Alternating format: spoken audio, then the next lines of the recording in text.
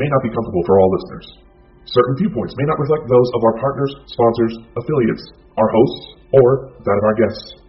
We would like to encourage everybody to keep a respectful and open climate of discussion for all topics, no matter how disturbing they may be. So viewer discretion is advised. It does not matter where you stand, nor what it is you feel is grand. Magic is all around.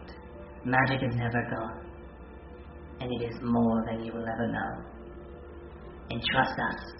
Entrust her. For here you will find that the lost of magics have never disappeared.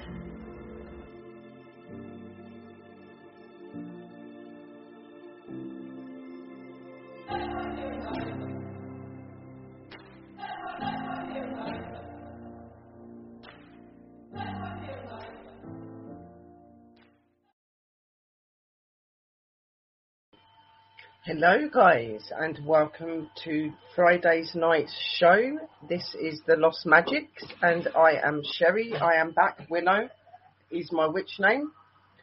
Really good to be back. Sorry that I have not been on for a while, guys, but my health has been quite bad and I needed to get myself into a better place. But it's absolutely amazing to be back. I'd like to do a big shout out to the Boulder Bonker Boys, to DNTV, to all of our streaming networks, and to our sponsors, and to all of our TV people as well. Thank you for supporting us, and obviously to all of our angels that are in the room as well. A big love and thank you to all of our fam. I hope that you're all well. I'll just wait for people to get in. I'm just going to share out again quickly. So tonight's topic, guys, is we're going to be talking about a haunted location. I'd spoke previously about a month ago to about 3 weeks ago with Dakota about it, saying that I wanted to do some haunted shows where I talk about haunted locations. So that is what we're going to be doing tonight.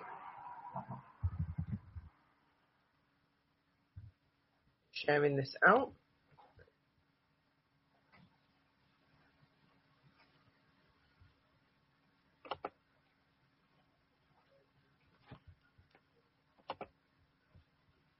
See who's on the Golden Bonker side of it as well on the Facebook. I don't normally do both, but I'm having to open up both of them now because you get quite a lot of people that come on the Facebooks as well as the YouTube. So you may hear an echo for 2 seconds, but then it will go back to normal. As well as the YouTube. There we go. Please share out, let people know that I'm on, guys. Really good to see you all. I hope that you're all well. So our haunted place that we're talking about tonight, guys, is the Suicide Forest of China. I do apologise if I say the name slightly wrong, but all of the content and the work that I've got here, I will be posting out onto our networks so that you guys can actually read up what I'm talking about. Most of it I'm okay with, but some of the words I do struggle with a little bit. But we're going to be talking about the Suicide Forest. Now, a lot of people know about the Suicide Forest in China, that it is normally a place where a lot of people go to end their life, sadly. And it's said that there's some very strange things that happen in that forest as well, that radiates back to a very long time.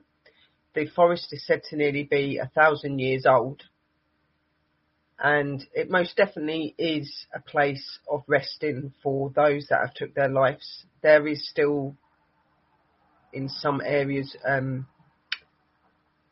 places that you can see where you can see bones of people that have sadly done that deed and took their lives.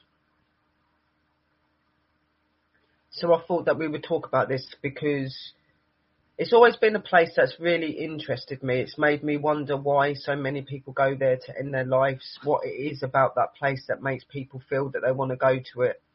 And obviously being an investigator of the paranormal and stuff as well, it's most definitely a place that I would find very fascinating to investigate, because I do like my forest investigations and stuff like that. I do a lot of them. So for me, that is like one of the places on my list that's pretty far up that I would love to go and investigate. And also just go there and pay respect to those that have lost their lives and things. I think that, you know, real investigators know how to respect, and they don't just go there to investigate and to get evidence. They go there also to try to find the story, to try to help to the best that they can.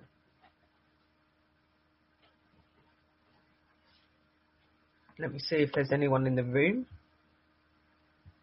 There's one person in Facebook. Hello to the Facebook user. I hope that you're okay.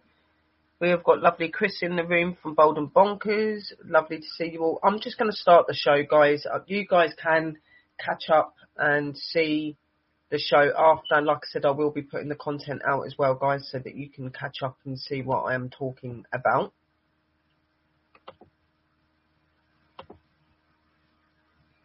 So,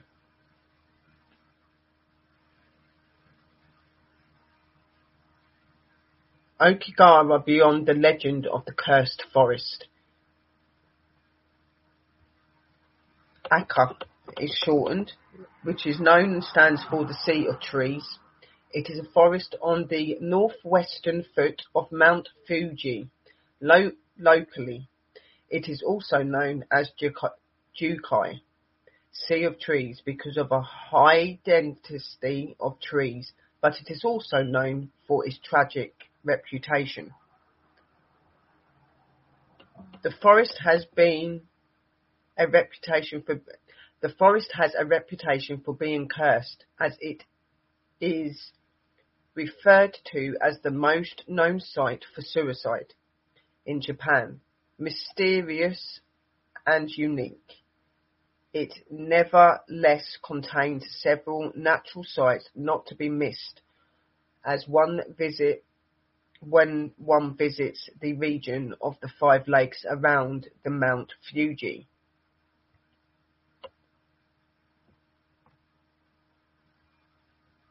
Aka Forest is a flora and a fauna. Located at the foot of Mount Fuji, the Aka Forest covers 35 kilometers. Nicknamed Jukai, the Sea of Trees, it is just over 1,000 years old. This forest is located on an ancient lava flow of Mount Fuji, which took place in 864, and its soil is very rocky and mostly covered with moss. Many species consist in this forest, including foxes, deer, bats, and Japanese squirrels, as well as very wide varieties of birds among the trees.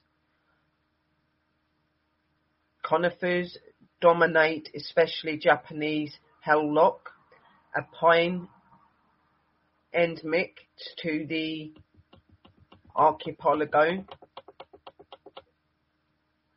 Aka walk in the most famous Japanese forest, located on the north shore of Lake Seiko.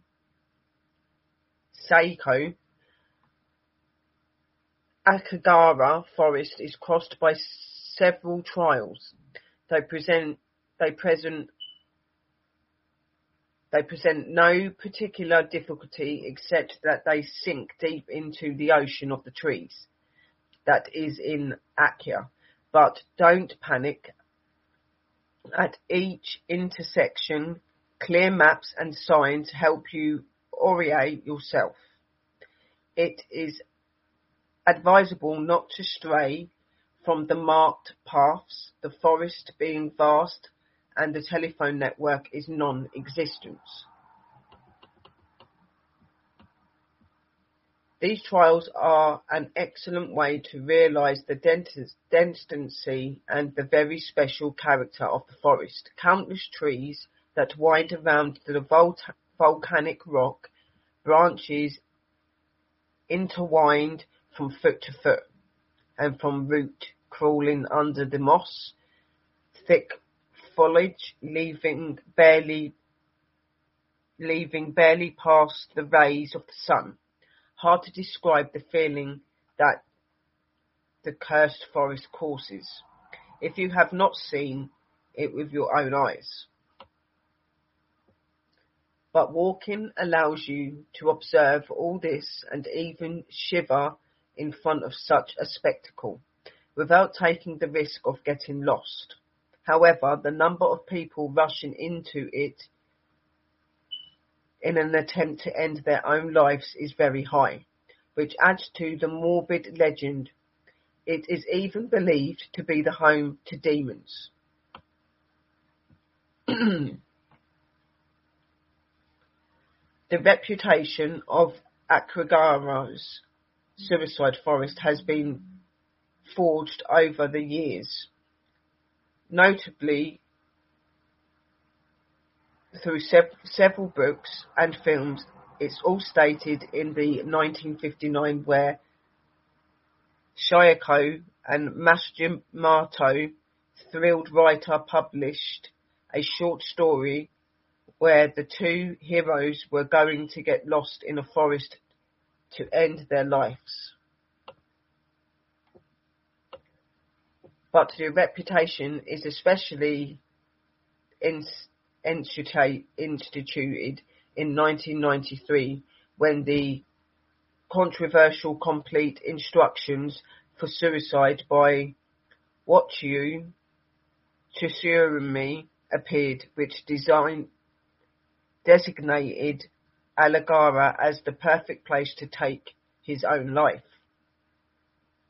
Subsequently, several manga or films, in particular, are Memories by Gus Van Sant in 2015, are also interested in the phenomenon.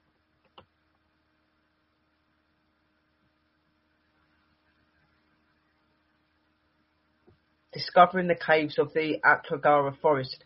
If it is possible to cross the Akragara forest on foot, it can also be taken around. You can also be taken around it by retro bus. The tourist circuit from Fuji Kwagwoncho station. This option has the advantage of being able to quickly get to the various points of interest in the forest, in particular the caves, which are worth a look. Located on the slopes of Mount Fuji, the forest grows on a very rugged volcanic soil and dug right through. In fact, 3 caves are of particular interest and are equipped for the visits to the south. The Bat Caves, Silico Bat Caves, and a little further to the west, the Rabiaku Lava Cave and the Iced Cave,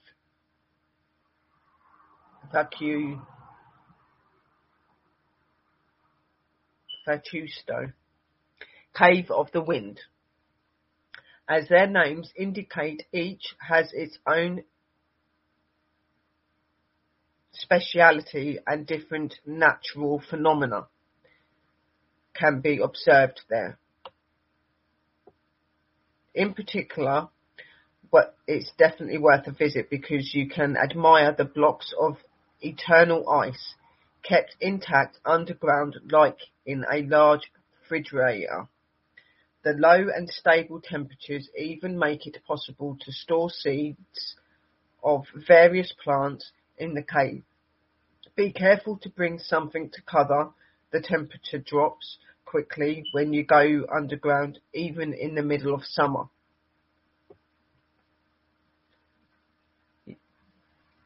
Yachu no Mori Park.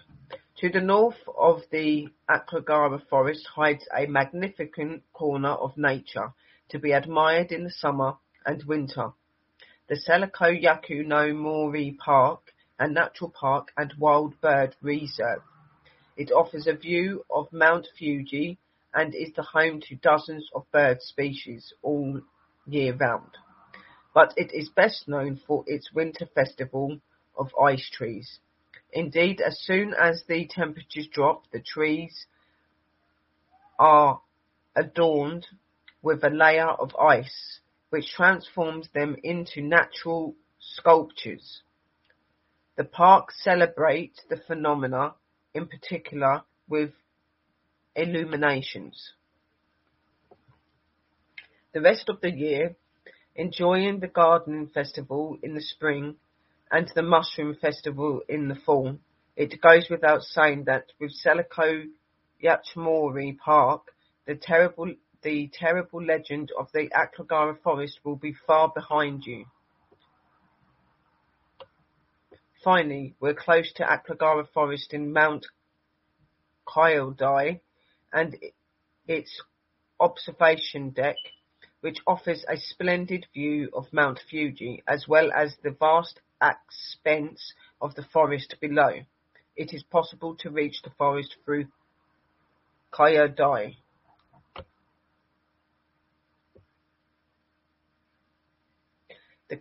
Part 2. So obviously in the part 1, they're explaining about all of the good and the beautiful things that you can do when you go to this forest, because even though this forest is very well known for its suicide and for people wanting to take their lives, and it's also got other legends of other spirits, as it's mentioned in this this piece that I looked up as well. It mentions that they believe that there are things like demons and stuff there as well. So there are a lot of energy that is supposed to remain in that forest, and is supposed to say, and they say that when you're there, you do get a lot of these feelings. You can feel uneasy, you feel like you're being watched, you get weird movement sounds around you, sometimes you can see phenomena of things walking past and things like that. I was watching a few little video bits on this place and some of the people that have investigated it, and I'd noticed that a lot of them said that they could feel a lot of phenomena around them. They knew that they weren't alone there. In the daytime, they said it was very beautiful. And from the pictures and stuff that I've seen, it most definitely is. It's got lots of trees. It's got lots of wildlife. It's got lots of nature. It's most definitely a place that you would enjoy to go to if you like to be out on walks or you like to just relax. But as soon as nightfall starts to creep in, that's when that feeling in that forest completely changes, and it becomes very uneasy being there and unpleasant, and people feel very weary when they're in the forest. And I can understand there's a lot of lives that were ended there, and you know, that is their final resting place, and that is where a lot of them probably remain.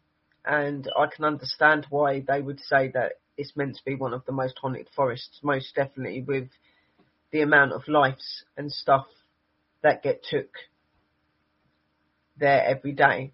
It is said that they see as many as 100 suicide victims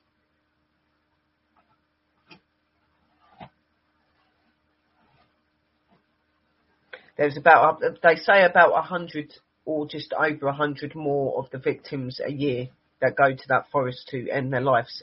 It's very baffling on why such a high number and why that place.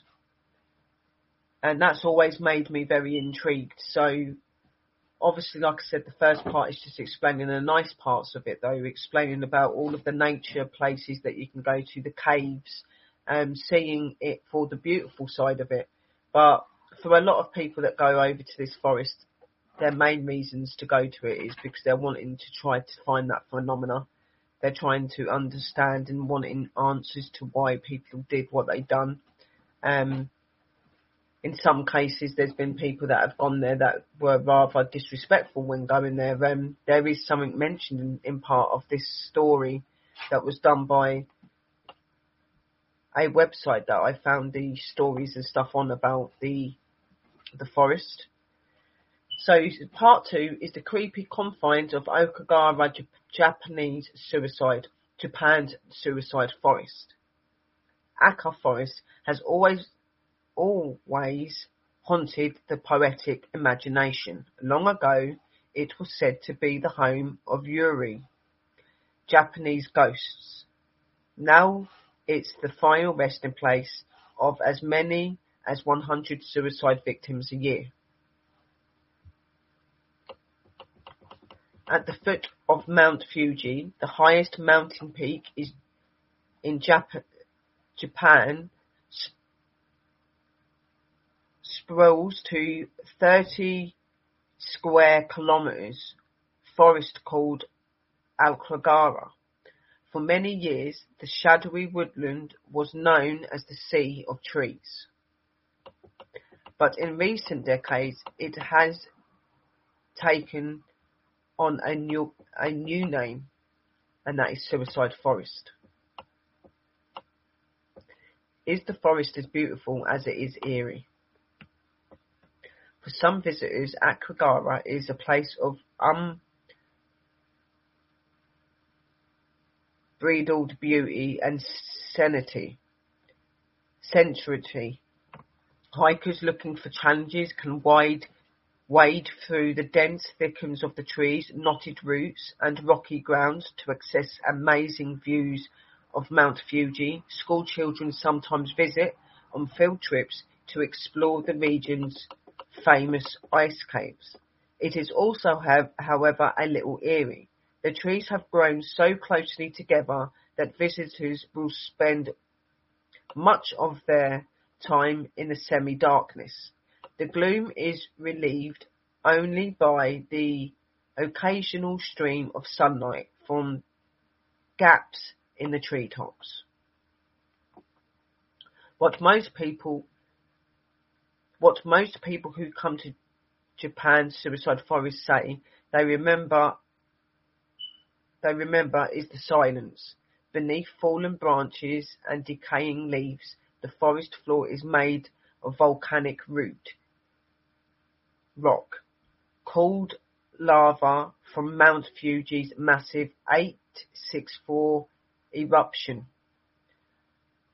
The stone is hard and porous, full of tiny holes that eat the noise. In the stillness, visitors say every breath sounds like a roar. It's a quiet Solomon place, and it is quite a Solomon place, and it has seen its share of quiet. Solomon people, through reports, have been deliberately focused in recent years. It is estimated that as many as 100 people take their lives in suicide forest every year. The rumours, myths and the legends of Japanese suicide forest. Okagara has always been dodged with morbid myths. The oldest are unconfirmed stories of an ancient Japanese custom called abastai. Legend has it that in feudal times, when food was scarce and the situation grew desperate, a family might take a dependent elderly relative, typically a woman, to a remote location and leave her to die.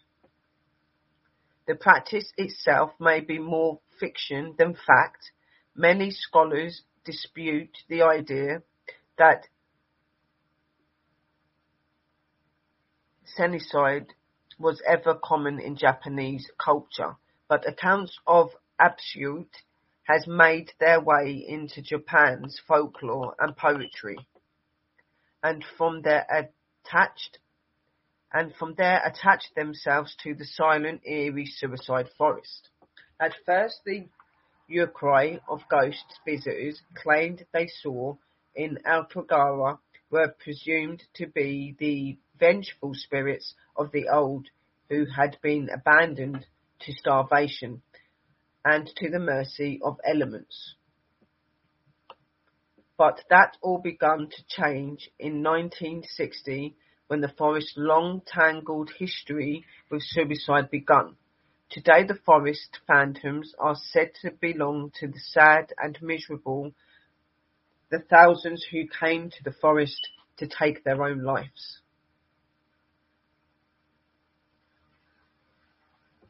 Many believe a book is to blame for the resurgence in the forest masquerade popularity in 1960.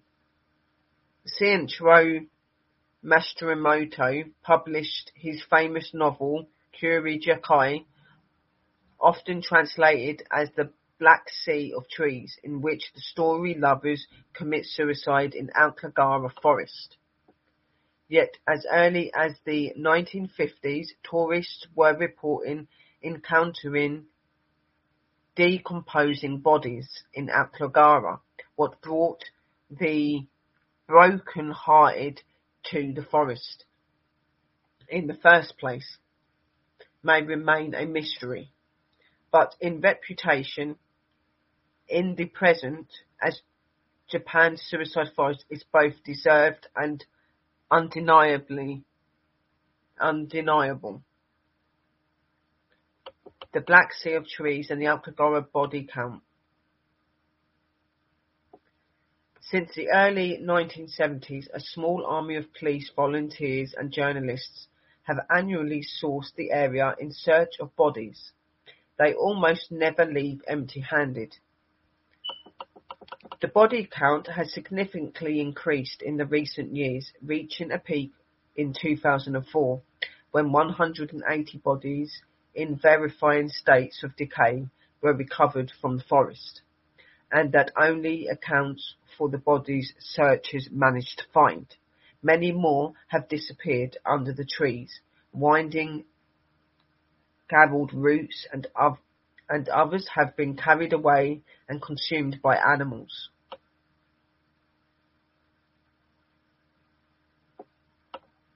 Alcagara sees more suicides than any other location in the world. The only exception in the Golden Gate Bridge, that the forest has become the final resting place of so many, is no secret. Authorities have placed signs embolizing with warning, like please reconsider and think carefully about your children, your family, and at the entrance. Vice travels through Alcagara Japanese suicide forest. Patrols regularly scout the area, hoping to generally redirect visitors who look like they might not be planning a return journey. In 2010, 247 people attempted suicide in the forest, 54 completed. In general, hanging is the most common cause of death, with drug overdoses a close second. Numbers for recent years are unavailable. The Japanese government, fearing that the totals were encouraging others to follow in the footsteps of the deceased, stopped releasing the numbers.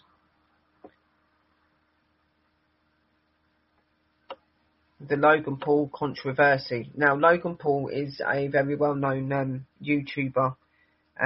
He was said to have gone over to this forest, and he was doing some filming where he was said to have come across a very devastating scene. But from what was said and what's been said in the stories, he found this quite amusing, finding a body.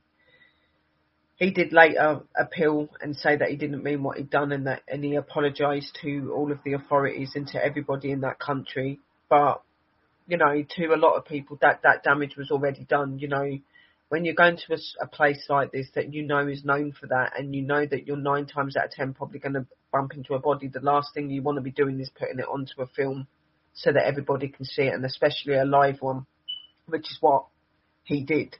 And because of that, he suffered some really bad consequences to do with his channel and that. I don't personally follow him, so I don't really know what he's doing now, but I know that there was a lot of uproar towards him for doing that, and understandably, you know, these people took their lives for many different reasons, and that place is where they're resting. And, you know, if you're going to, it's not bad if you're going to walk through the forest and you see the body, that can't be helped. But when you start filming it and making jokes and things like that, that's just not clever at all. There is nothing funny about suicide. Not all visitors to Japan's suicide forest are planning their own death. Many are simply tourists, but even tourists may not be able to escape the forest reputation. Those who stray from the trail sometimes encounter disquieting reminders of past tragedies.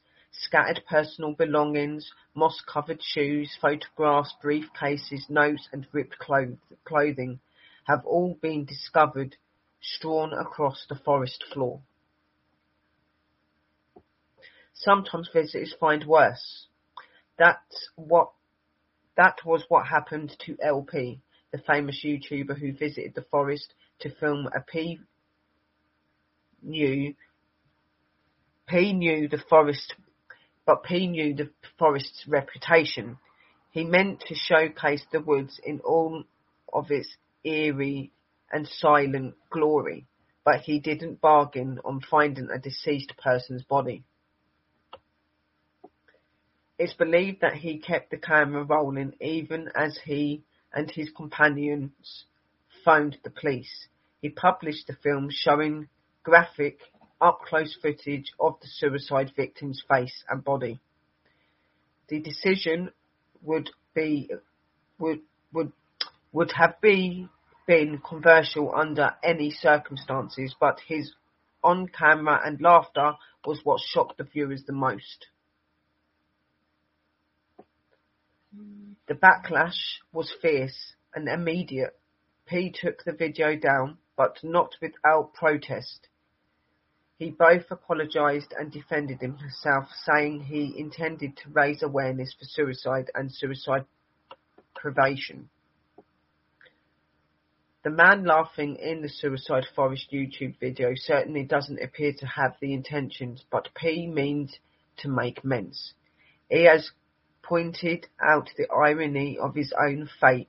Some rage-filling commenters have told him to end his own life due to how he had been on this visit.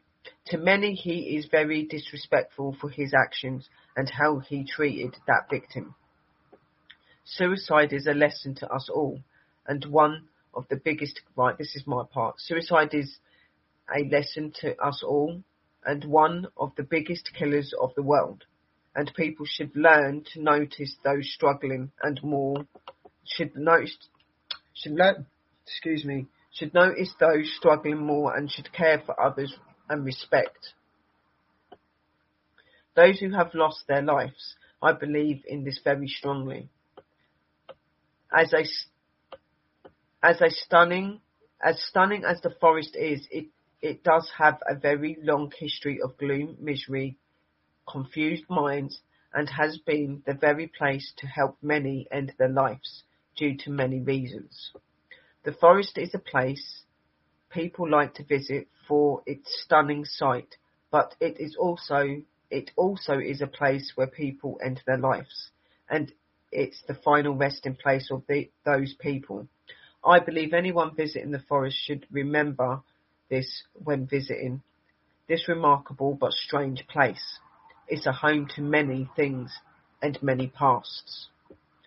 I believe this forest is very haunted and that there are many stories that say the same.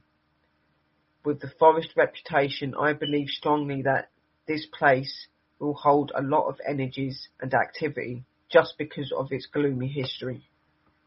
That was my part that I added to it.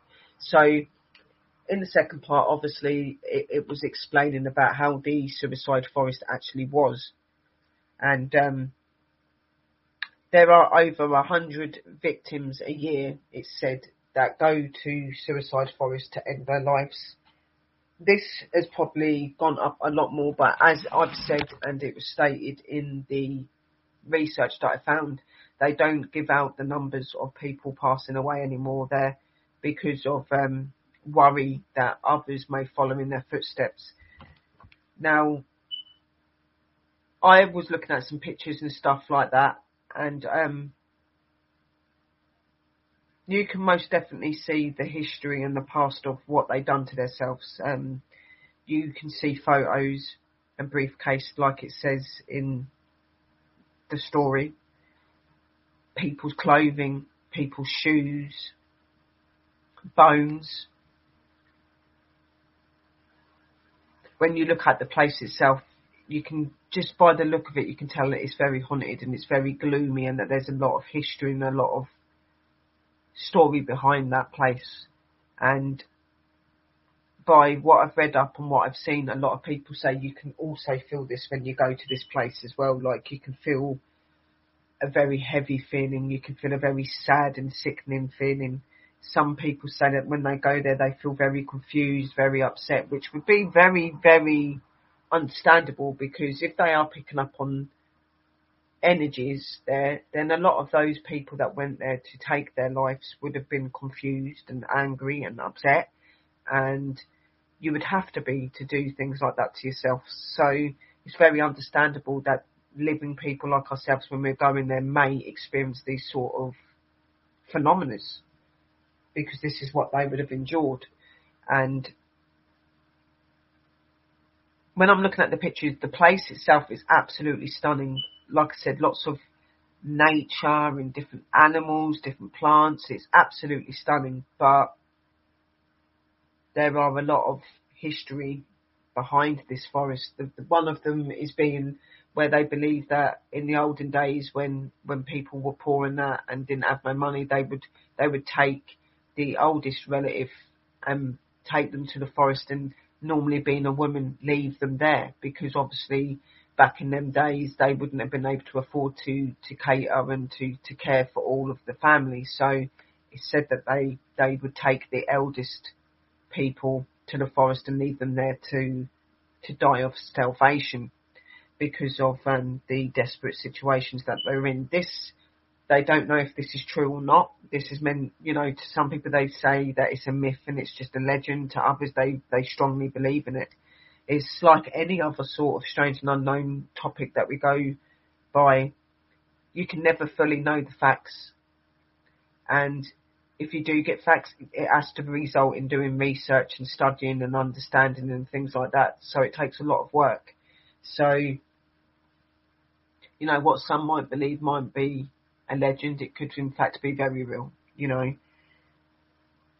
And in all countries, it's been heard that when people were in situations where they struggled, they would give up their loved ones, people that they loved. Over here, a lot of the children would have been given up and given away or left to die when they didn't have the money to look after them. Over there, it's said to be elder people and things like that. There's other stories behind, the population and how it increases as well.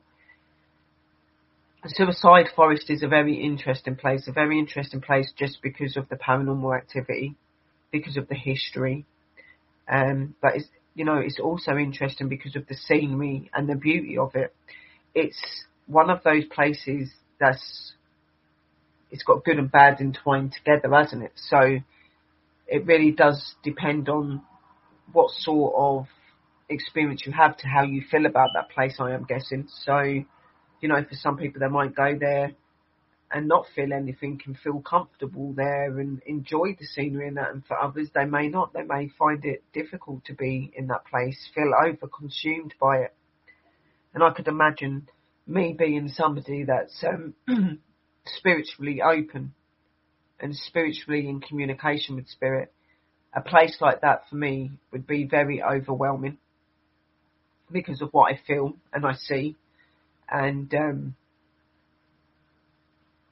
even though it would be overwhelming and that, it is definitely a place that I do want to experience, because I've heard so many legends about it. I've heard so many stories. I've heard and seen films in investigations about it, where they've said that, you know, some investigation teams have said they've had some really good activity and proof of evidence to do with the paranormal over there. So for them reasons, I would love to visit the forest, but at the same time, I'm very, very weary as well, because it's hard enough seeing deceased people when they pass away as it is. And that's in a spiritual form. But having that possibility of walking into a forest and actually seeing a physical person's body that is no longer alive is something I think I would struggle with completely. You know, that's why it kind of baffles me when this P guy from YouTube found it quite amusing and was laughing and stuff. Like, how would you find something like that funny? You know, how has seeing that image not haunted you? Because I know that if that was my case and I was there and I was investigating and I come across something like that, it would mortify me. It would mortify me for the simple fact that it's not a usual thing to do, is it? For the starts. Secondly, it's somebody's life. Thirdly, I'd be like, what really made them really want to do that? To go to that extent. So in a way, it would make me want to investigate, to try to understand why they've done it and to see if they want help. But I wouldn't do it in a way where I'm expecting them to talk to me. I'm expecting them to tell me what happened. I'd go in there and do it respectfully, you know. How, when somebody witnesses a situation like that, how they can find that amusing and joke and laugh about it and actually video that poor person at the same time.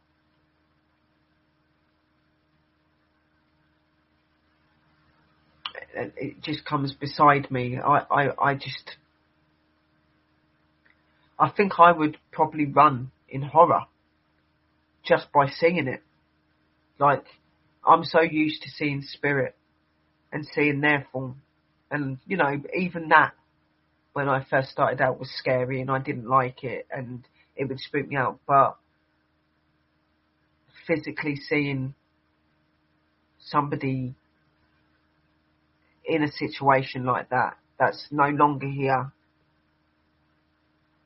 I think that would mess my head up for the rest of my life, if I'm being honest.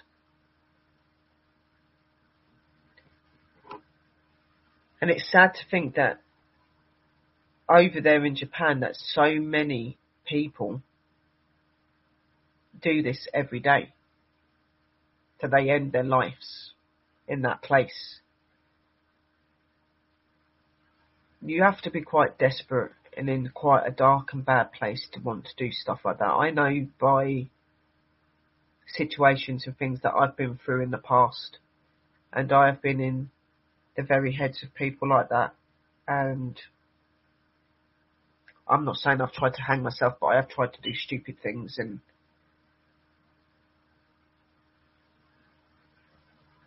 you do really have to be in a really desperate place to be able to do that.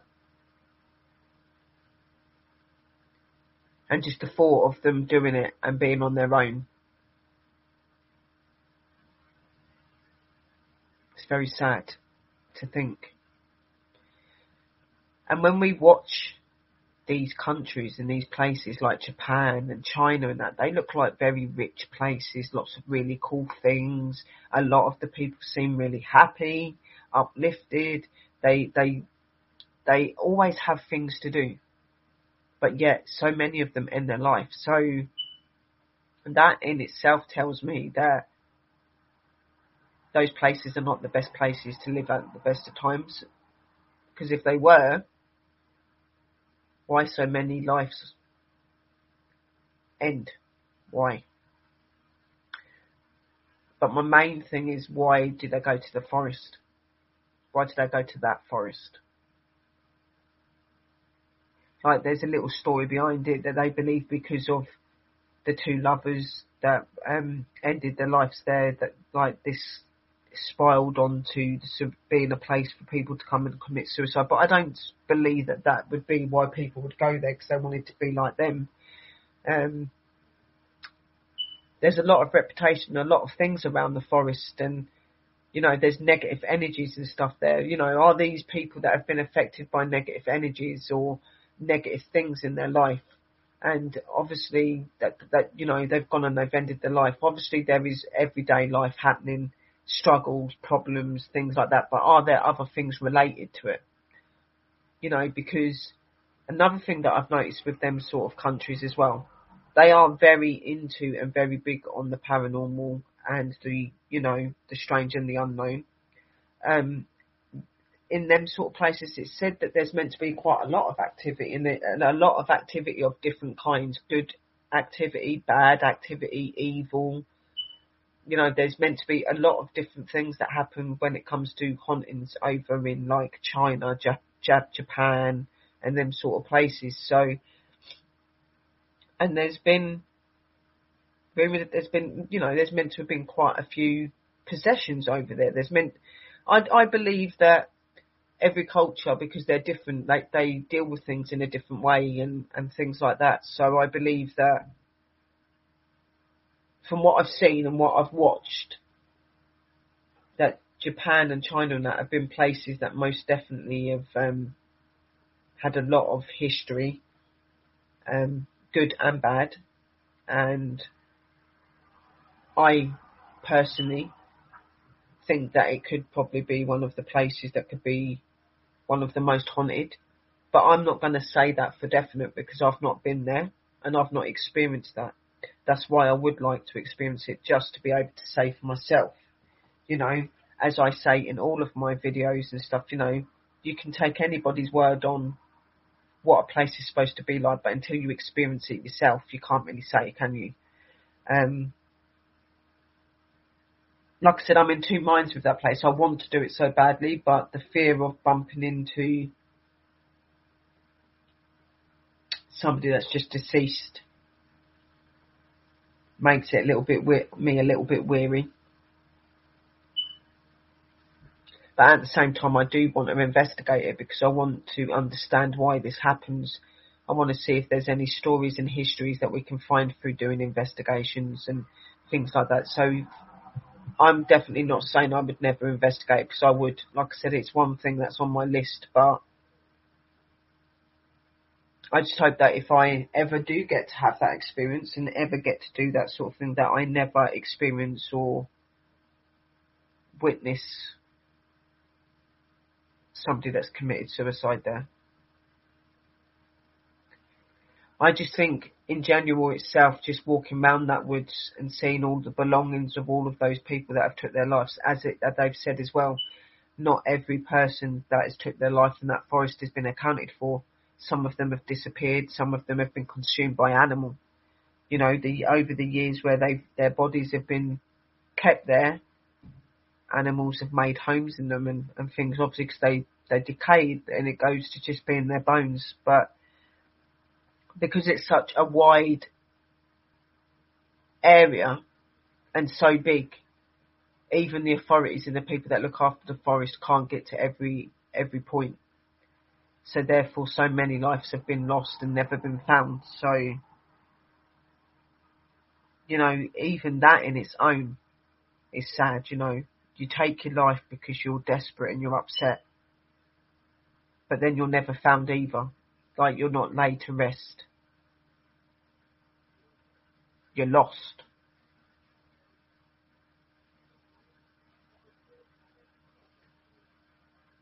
Lost in a place where nobody can find you, unless you do it in places where people will be able to, but a lot of them don't. And I believe that some of them don't want to be found. I think some of them just want to be left there, and that's where they want it to end.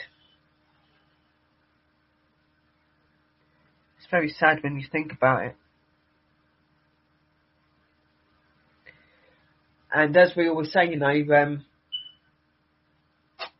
mental health, suicide, all these sort of things are really, really big in all countries, and it's something that should be took very seriously. And, when you're an investigator and you come across these places, it's very important to respect when you go to these places, but also do what you can to get the evidence that, obviously that's true.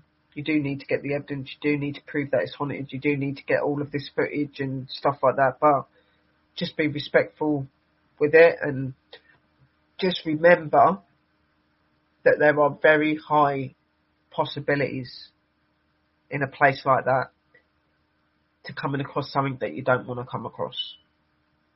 And I don't mean a ghost or a demon. I mean some poor, unfortunate person that no longer wanted to be here.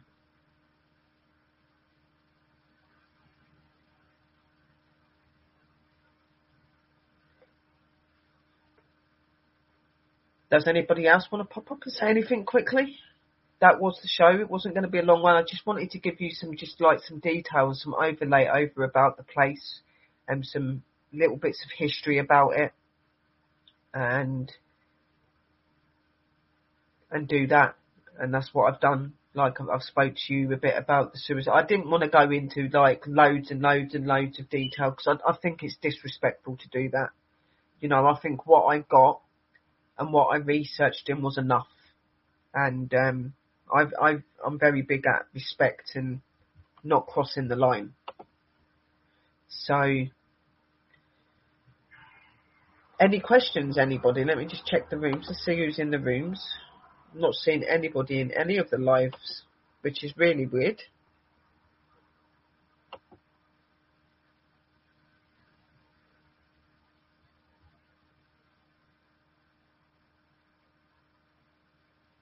Not seeing anybody.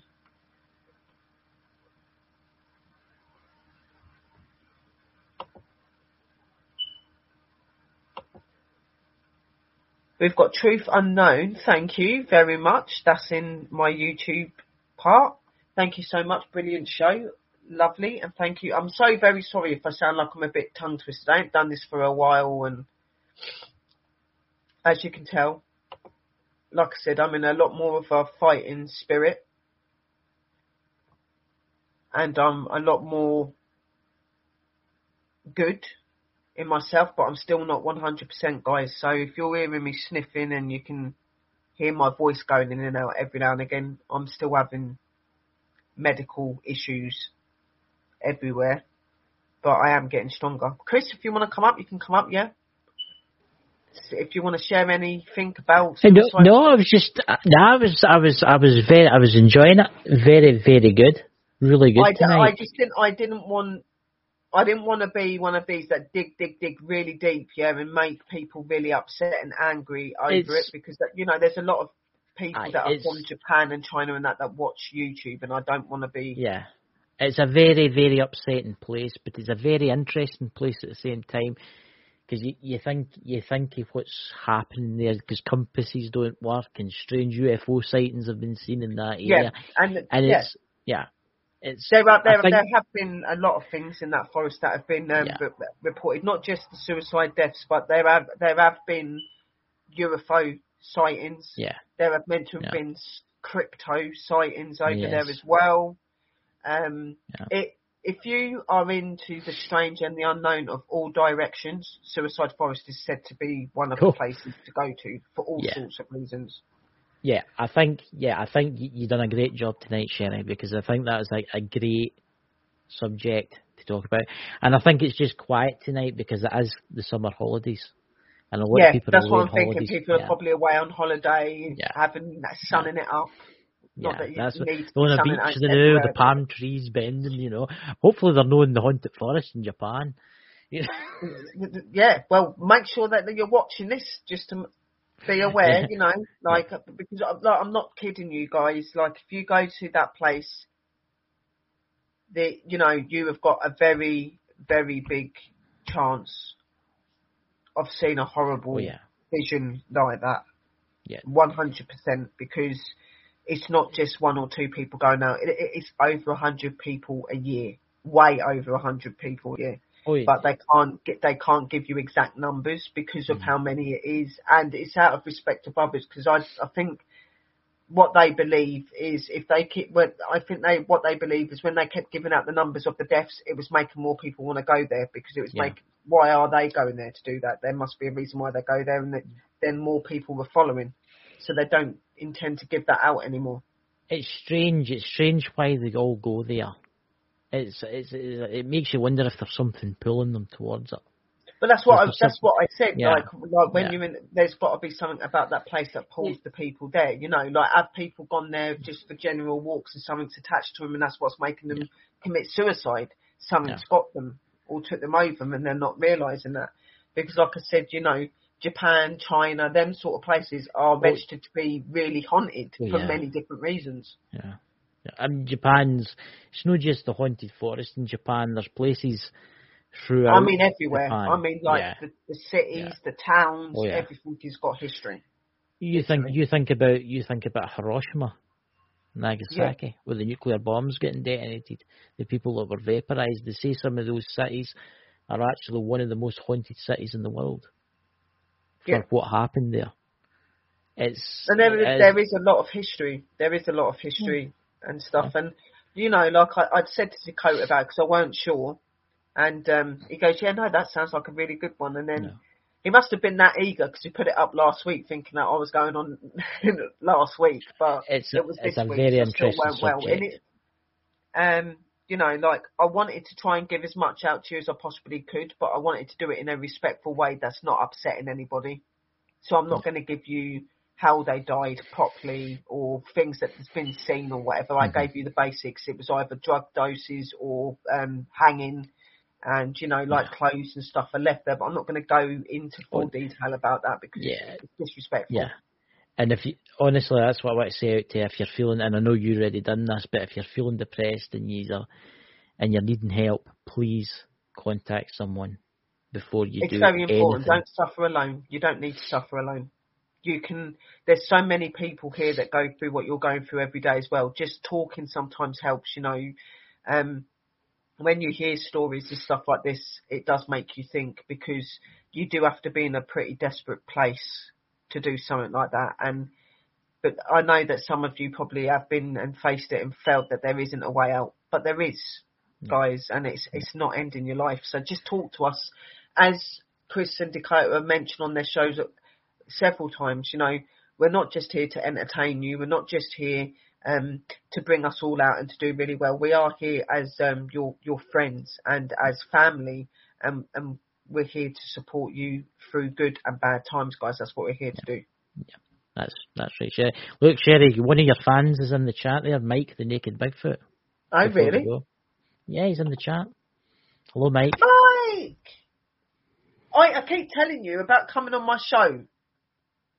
Mike, I'll have a word with Mike for you. I'll have a word with Mike for you and see if he can get you on my show. I have been after you for weeks. Would do you want it on your show, or do you want it in this show? Like, which would you want it on? Like, on the Lost Magics. I'd like him to come on to Bold and Bonkers. Yeah. And do a show with me for my Lost Magics. Mike, if you're watching this right now, would you be available next Friday to come on Sherry's show? I'll message you on Twitter. Please say yes. You'll make me a very happy girl. Yes, he's got an investigation to do of his woods, unless he gets eaten. Mike,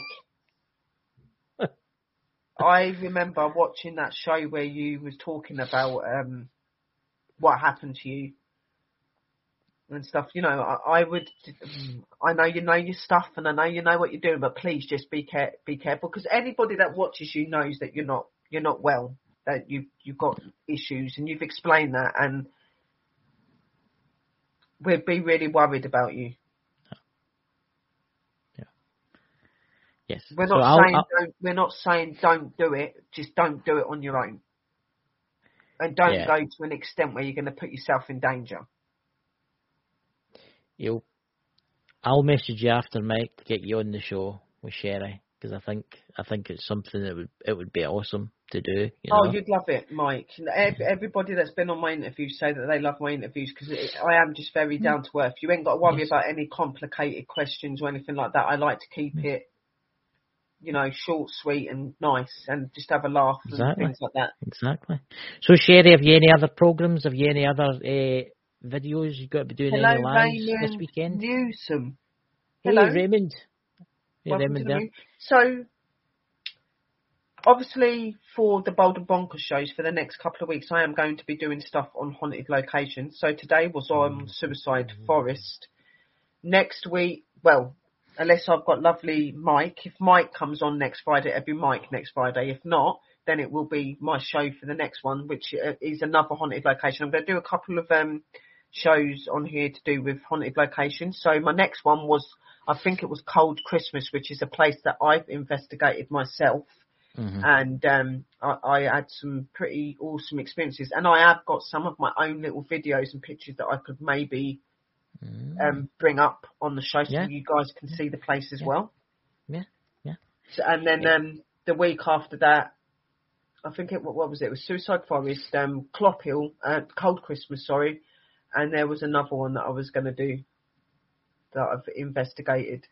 No, we was going to talk about Buckingham Palace, the Queen's place that's haunted. That's very interesting, that place. That's going to be my last one. Yeah. But look at this, ladies and gentlemen.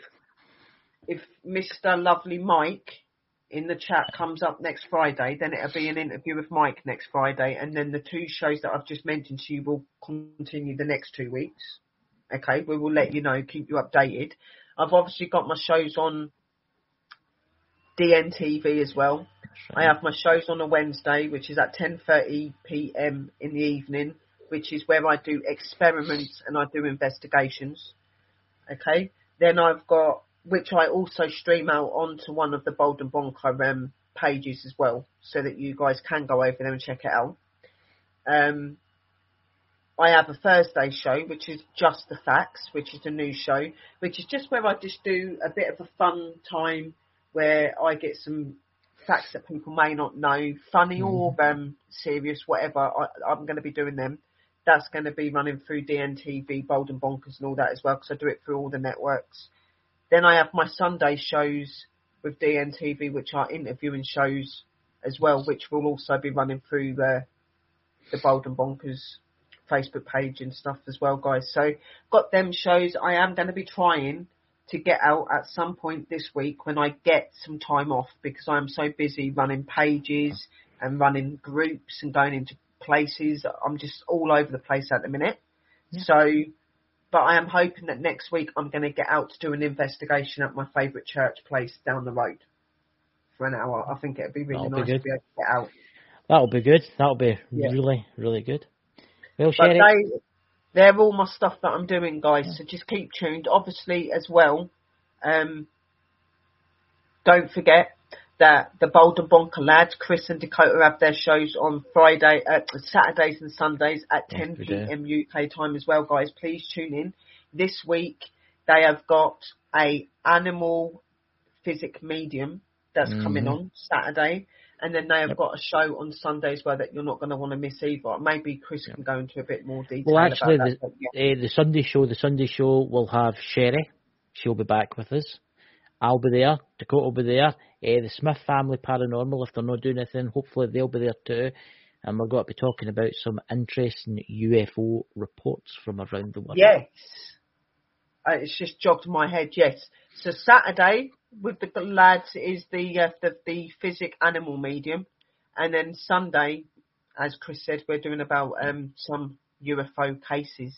Yeah. Tomorrow should be very interesting with the pet psychic medium, because it's not just her that's coming on; it's Lisa Fry too. Oh wow! Yes, it's because it's her friend. So the two of them together, a medium that picks up in spirits, and then we've got a medium that picks up in animal spirits should be very interesting. And I think... Oh, it will be, Raymond. Yeah. It's going to be a very interesting weekend. You've got lots of shows for this weekend. You've got obviously the lads on Saturday and Sunday. You've got my show on Sunday evening. Mm-hmm. As I said, it's 10:30 on Wednesdays. It's 6:30 on Thursdays, and it is 7:30 on the Sundays in the evening. And in the Bald and Bonker shows, guys, it's 9:30 on a Friday, 10 o'clock on a Saturday, and 10 o'clock on a Sunday. Yes. So, Sherry, will I play the intro? And I'll talk to you. I would like to say thank you to all of you for joining me tonight, and I'm really happy to be back with the lads and everyone. I apologise so much for not being here, but my health has had to come first, and these guys made sure that I got myself sorted and things. So lots of love and light, guys. Thank you for joining us, and remember, be real, be true, stay spooky, and we will see you real soon. Blessed be. All right. Come on. Yeah.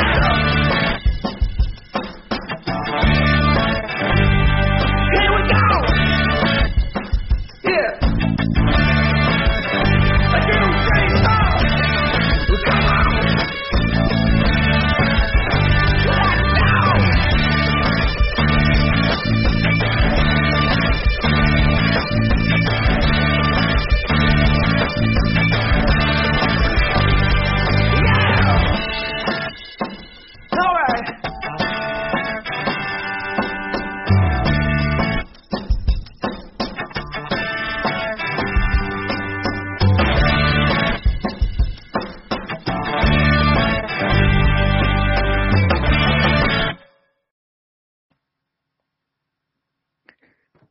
Discussion may not be comfortable for all listeners.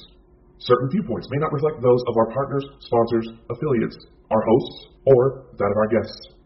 We would like to encourage everybody to keep a respectful and open climate of discussion for all topics, no matter how disturbing they may be. So viewer discretion is advised.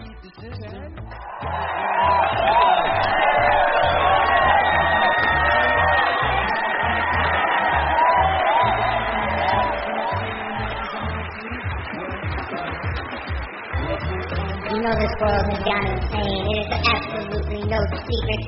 But tonight, Saturday night, you are about to experience the true measures of what that insanity can bring you. Tonight, you are about to see Bald and Bonkers, the one-of-a-kind show that sells peace into a world with no holds barred. Now, meet your hosts, Dakota Franson, Specialist of the Strange, and Crystal Mule, the UFO fanatic. Now, give it up, and let's see what these two idiots can bring you.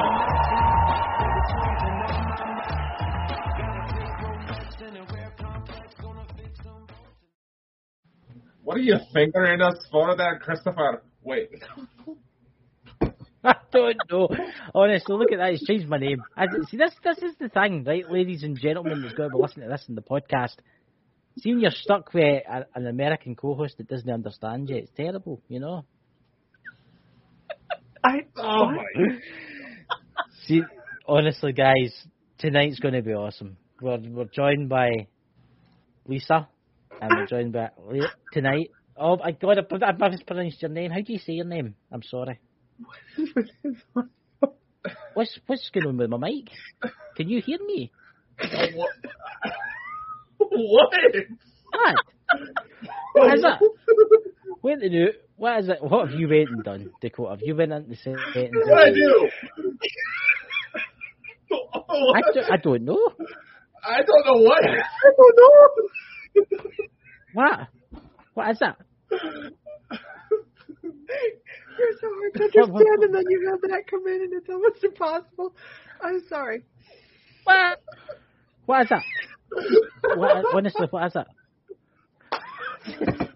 This is honestly. What is there something? Right, Dakota. Is there something wrong with my mic? I don't know what's happening. I'm gonna cry. Oh my God. Right. Yeah. What? Yeah, sounds strange because you are all coming clear for me. Okay, now you sound okay, but Sound normal, but your mic distorted you completely. it sounded a little bit like Daffy Duck, a Scottish Daffy Duck. I think there's problems tonight, ladies and gentlemen. There's problems tonight, ladies and gentlemen, with StreamYard, as people have been. Plus people don't understand a single word that I'm saying. So honestly, I'm just going to let Dakota speak now. On you go. You do the introductions, Dakota. Well, I drink my Pepsi. On you go. Well, of course we're going to do the introductions. Tonight we have the lovely Lisa Fry joining us with Ali Rose for our pet psychic. So it's bring your pet to work to ball them bonkers. I've got my mutant cat over here that's apparently dead. But mutant? Was it kind of like mutant teenage? What, mutant? Was it a mutant cat? Was it like You're a mutant? 5 arms or something? No. No. No, I got a cat that I've taken in that has 8 toes on both of its front paws. Oh, it's a polydactyl. Yeah. I don't know, honestly. Can you say polydactyl, Chris? Oh, God. Polydactyl. Oh, you did that great. I don't know. Then you go. It's honestly, I blame him. I'm telling you, it's. Why am I always getting had blamed for everything? a lot of problems because you bring the weird energy. It's weird tonight. It's just been so crazy. But Ali's had problems with her, in her end. Yes.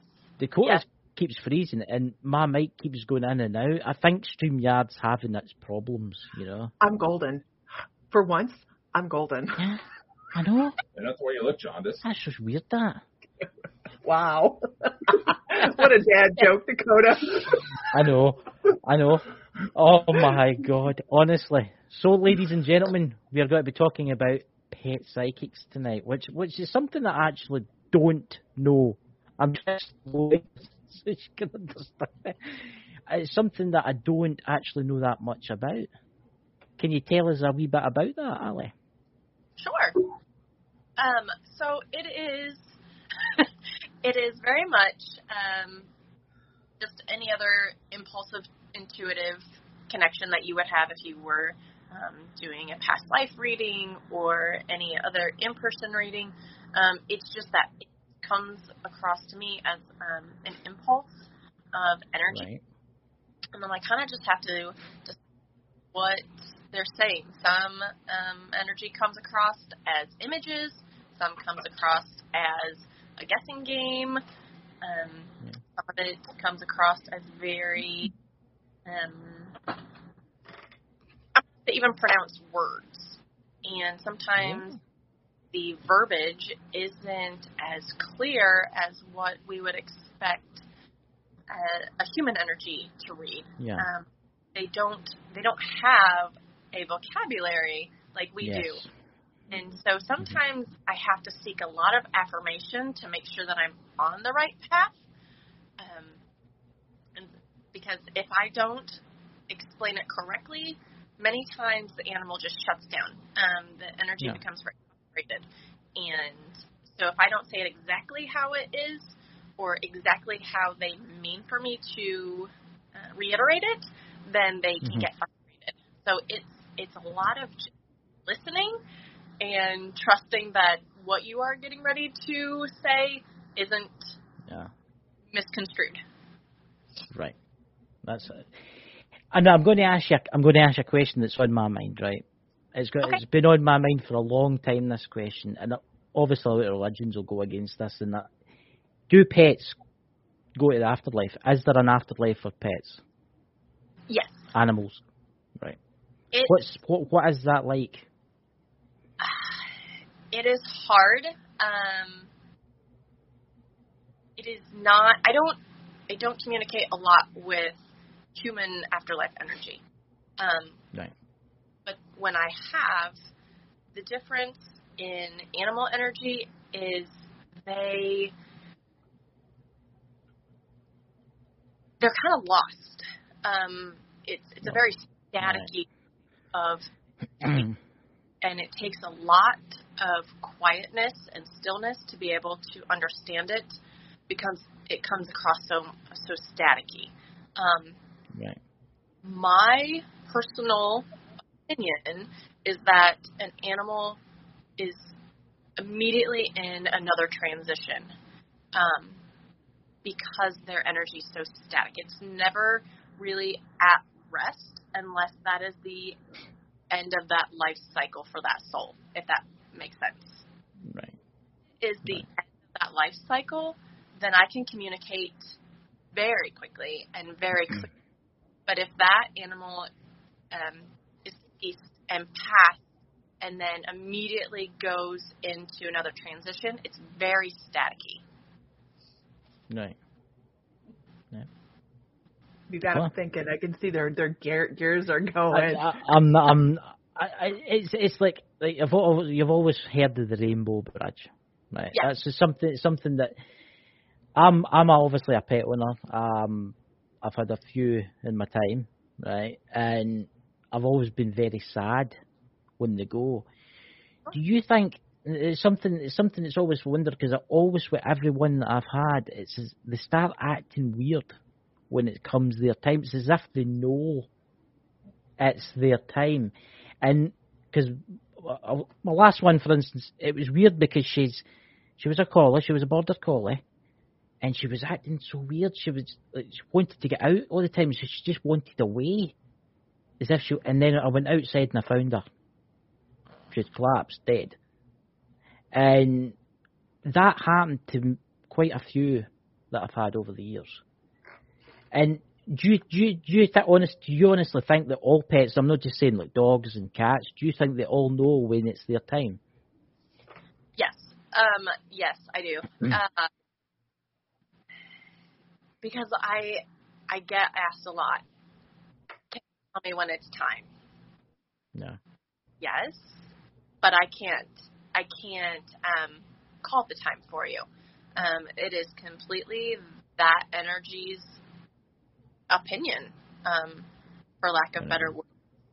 But yes, if I do a sick animal or an elderly animal or something like that, a lot of times they will say, well, I'm not ready until this happens. Or, my mom and dad are getting ready for a move. I want to be present for the move. No. I recently had a girl that asked if her horse could make a long-distance trip. And because the vets were saying physically, no, this horse will not make it. But that horse was determined. Yeah.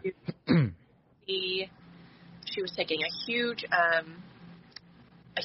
step in her business, and that horse was determined to see her make that step and be there when she opened the doors to her new job. So clinically, the answer was no, but energy-wise and emotionally, that said yes. Yes, I'm going to be here. I'm going to do this, and as soon as she kind of gave a series of events of how she wanted her life to end, and that's exactly how it did. They got her to and watched her owner open her doors of work, and the mare laid down and passed by herself. So. That's horses are beautiful animals. I mean, yeah. Yes. So most animals, they look like sometimes they're taken off guard, like oh I'm sick. Oh wait, what? Yeah. But for the most part, they do know. Yeah. Dakota?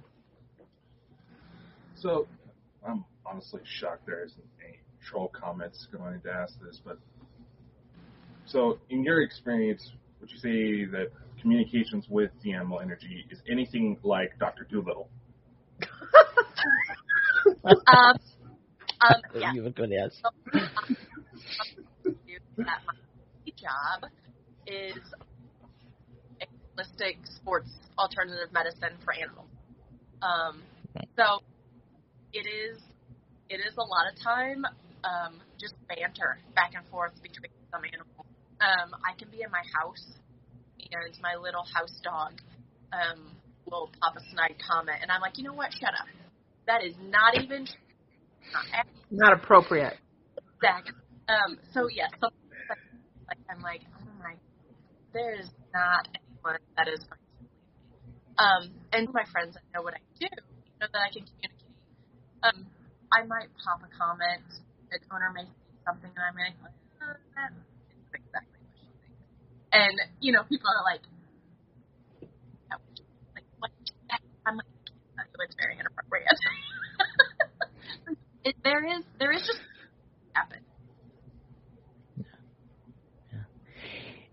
A question that I was thinking about. Now, Lisa will kind of know what I'm talking about here. When humans are obviously born, they forget who they are and why they came here. Am I correct, Lisa? Can you repeat the question? Right. When humans are born on Earth, they forget who they are and why they came here. Okay. Yes, born. It's bloody Scottish language, right? No, you glitched. You glitched. Now, pets, like animals, not just pets, no animals. Do they know why they're here? Is it true? Because I've heard people telling me that other psychics have told me that when pets are born and they come to this plane, they know why they're here. They know they're here to help you. They know to guide you in your path. Yes. Right. And I have a personal story happening right now. And I'm going to try not to cry. But I lost a very dear Lisa would never shots. And I cried. That was pretty much the end of Force. I just have not, and I've been writing since I've been 3. I haven't won a barn. I haven't won anything. And I have a filly in my barn right now. And she looked at me the other day, and I knew immediately who she was. And don't, Lisa. I knew immediately who she was. And now I know why she's having some of the issues she is growing and things like that is because I have questioned so many times what happened to this horse before I got her. And unfortunately, I'm living what happened. If you don't want the answer, don't ask the question type of thing. But I get I get a chance to do all the things the right way that she didn't have done the first time. And she was just one of those that after it's gone, you know that you missed it, and you're like, wow, I really should have tried harder. I really should have done things different. And so I'm fortunate enough to be able to have that opportunity. So yes, it's you. When they come back to you, and it comes to you, they come. Not all of them, but some of them do. Mm-hmm. And pay attention.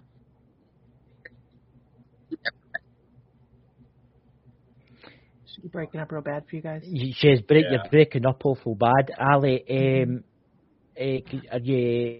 you couldn't maybe come out and then come back in again? Maybe there's something, I think there's something, unless are you using the Wi-Fi in the house? Is that what you're using? Or move your phone closer to the window. Or move your phone closer to the window. That's a good idea. Are we good now? Better. That's up. Oh, should be good. All right. Yes, Here's a kind of question. It's for both of you, right? Because it's Lisa.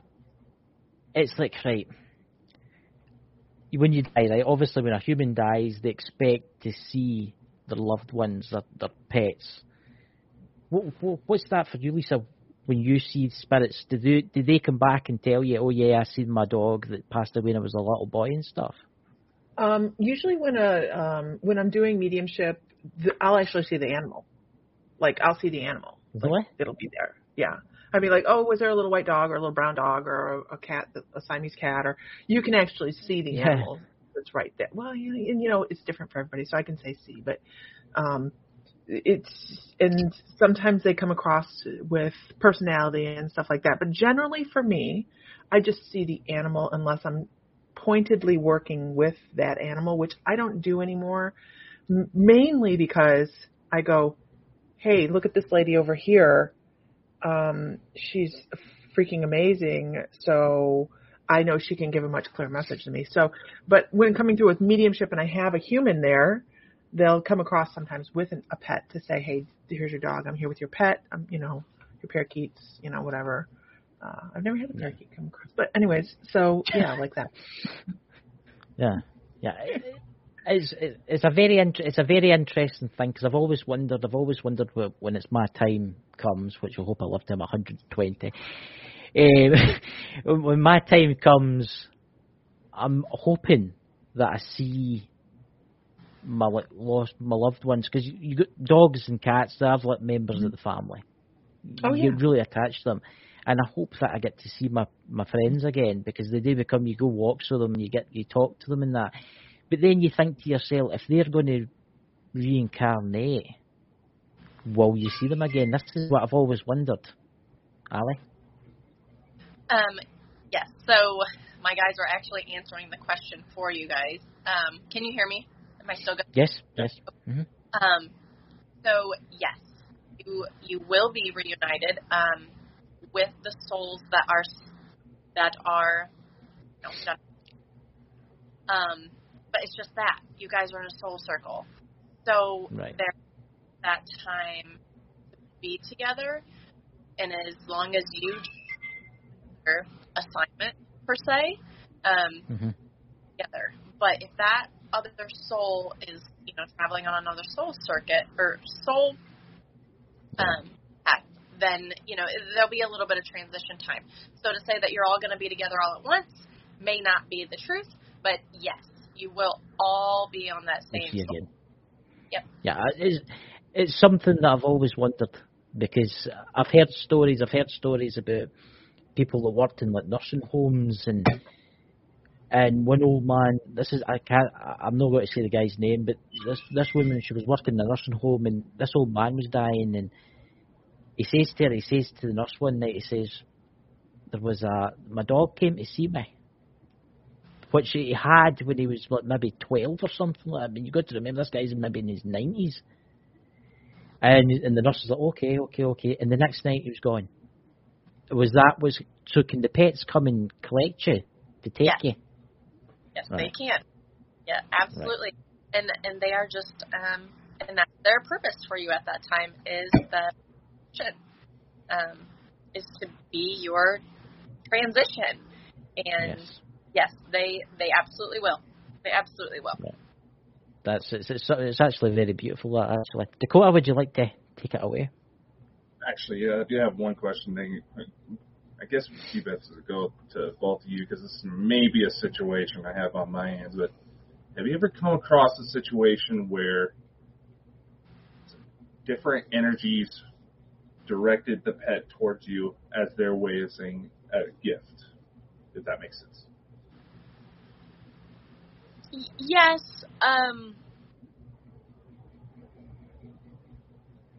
I haven't had many come across that way, but I have had animals that say, I came here for a purpose. I can't think of a specific time where I'm like, this animal isn't yours, it's actually his, and this needs to transpire. But I have, people have what to do with this animal. It kind of seeked me out, and I'm like, yeah, it's with on purpose. I'm sitting here trying to think of a situation like that, and I can't think of one, but I know that they've happened. They have been placed here, yeah. Not one I can think of one. I was working on a CE5 session shortly after she showed up at the house. She just came out of nowhere. We honestly think she may have been dumped because she's a polydactyl. All of a sudden, a message comes through on the spirit box that may have come from my alien hybrid children that Lisa actually helped identify, saying the cat was a gift from us. Oh my goodness. Aww. Lisa, I think Fern. Don't start with me, man. Don't start with me. Not tonight, man. Not tonight. I got makeup on. I know. No. Here's an interesting one that this is something that I've always thought about. You get haunting at locations, right? And you find that there's maybe a spirit there that's trapped, and you have to help that spirit cross. Has that ever happened? Have you ever went into a location, this is for both of you, and you've maybe seen a cat, or you've seen a dog spirit that's trapped? Yes. A lot of times when I go to some of the farms, you catch things out of your corner of your eyes. I do sports medicine, so I'm traveling to farms all the time, and out of the corner of my eye, I might see something float past my ankles, or a shadow back in the corner of the barn, and I kind of try to touch a little bit, very delicately, and see, like, are you visiting? Why are you here? Do I need to know something? And if I feel that sticky, stuck energy, then I start asking questions. How long have you owned this place? What have you done with it? Have you lost any animals? And I try to open that connection. And a lot of times if I open the connection, then I can break the ice on, there happens to be a lingering energy. Can we help clear this up? Never do I feel them, with ill intention or anything like that. It's just one that maybe was newer energy and didn't know how to transition, or wasn't a surprise thing and had something else to say, or one that thought, I'll stick around for a while, and then it's tired. They can't just stay. But once that energy goes so low, there really is no transition area for them either. So yeah, I do encounter them, but I never encounter them on,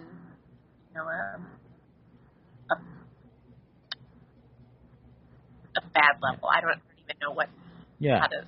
Yeah. So, and Allie will know what I'm talking about here, because in addition to Allie and I just being like professional friends, we're like really close friends. Like she's trained my horses and stuff like that. And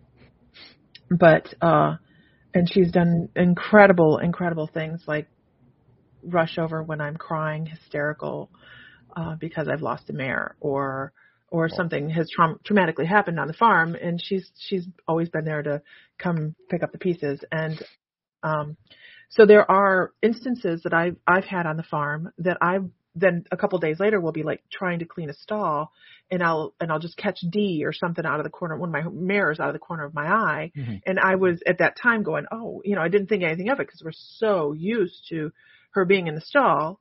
We didn't pay any attention. And then a couple seconds later you go, oh, okay, well, that mare. But it's always been very, very traumatic things like colic, and then we had a hip lock full, things that were super, super traumatic. But then they just move on for me. Yeah. I mean, that's just, it's just been, it can be a lot of trauma, things like that, stuff like that. Have you ever encountered, Lisa? Oh, we've lost Dakota there. Have you ever encountered, getting into a haunted location, like a haunted house, and maybe helping a pet cross? What I'm saying is, like, maybe there's a man there. Yeah.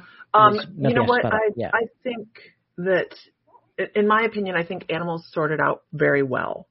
Yeah.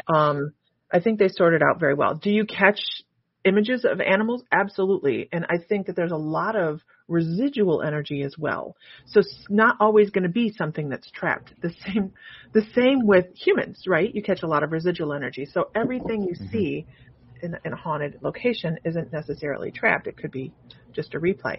But I have never really, and I'm scanning my memory banks right now, is to see if I ever run across an animal that was like, needed to be transitioned. I don't think I have. Yeah. Have you, Allie? I mean, where they just don't sort it out? Well, you obviously have. Yeah. Well, not that it hasn't sorted out. I've had some that maybe didn't take the opportunity to transition when they should have, and then here. Yeah. But, Because they don't want to cut that cord. They want to stay with their people. Yeah. But then they start vibrating so low that there is nothing that they can do. They're no longer healing. They're no longer helping. They're no longer guiding. Their vibration's so low they can't even transmit the messages that they're trying to. And so that makes a very frustrated energy. But I've never met one that just couldn't. Once they wanted to. And she works with a lot more animals than I do, guys. I mean, just like a lot more animals than I do. Yeah, there's actually a question that I've got, but I don't know how to ask it really. It's like, right, obviously cats and dogs, they're here for a purpose, right? So what about animals that are slaughtered in mass? What's the deal? Do they just come back again as like cows and sheep and pigs over and over and over again? What happens there? Because obviously they've got a soul. And let me tell you, I don't really know what happens after they pass, but they vibrate with such a purpose. And you know, I know a lot of animal communicators are vegan because of just the things that we feel. But I am a generational farmer, rancher, and they come across with such purpose. Mothers, they either come across very maternal or they have no maternal. So to raise them and eat them, I mean, as hard as it sounds, they're okay with that because that is their purpose. Yeah, I've always wondered that because I stay next to a farm. I'm only like maybe a fence back garden farm, and they've got a lot of horses, but they've also got a lot of beef cattle. And I've always seen them. They go away every now and again to go to slaughterhouses to get slaughtered, obviously. And I've always wondered. Do they know? Do they know that is their purpose? Because you walk past them, you know what cows are like. They're very nosy, and they walk up. They're very timid, and you clap them and stuff like that. Well, I do anyway. But I've always wondered, do they know that is their path in life? That this has to happen over and over again? Yes. So honestly, I don't know, or read the book, but Ferdinand is kind of the best way, or even Babe. Babe. Right? And they are very, very on one plane. You're breaking up again. Could you hold the phone a wee bit closer? Yeah. How about that? Strange that. Better. That's better. Okay. They survive on one energy plane. They don't have a lot of independent thoughts. Talk to them is not exactly. It's quite interesting you say that, because then if you jump on the fish side of things, fish and you would wonder how that would come into things too. You know, they'll be the same. Yeah. So do this is my question. Do show cattle do the same? I mean, are show cattle in that same, let me be fluffy, this is my thing, this is what I'm doing, this is my purpose to help the growth of this human at the moment because this child is learning or this adult's learning. Is that their same thought pattern? The maternal ones will parent, they will mother, they will nurture. It is their job to nurture. They're not maternal, and that can go mother or father, it doesn't matter, male, female. They are, again, focus driven. They are just surviving in whatever situation has been placed in front of them. Isn't that interesting? Yeah. That is very interesting. That it really is. One of my friends just messaged me earlier and asked me to ask this question. I can't believe that. The pet fish go somewhere. Fish. Did what? Pet fish. Fish. Pet Pet fish. fish. Someone. Yeah, I've got a friend that asked me that. I'm You not could say polydactyl. Okay. I have fish. Yeah. Not easy. Yeah. And I cannot answer that question. I do not know where they go. I would assume they do the same Yeah. thing. Their energy, Yeah, that's what I was thinking. Because it just floats. It is just very non-purposeful. it's obviously here for a reason.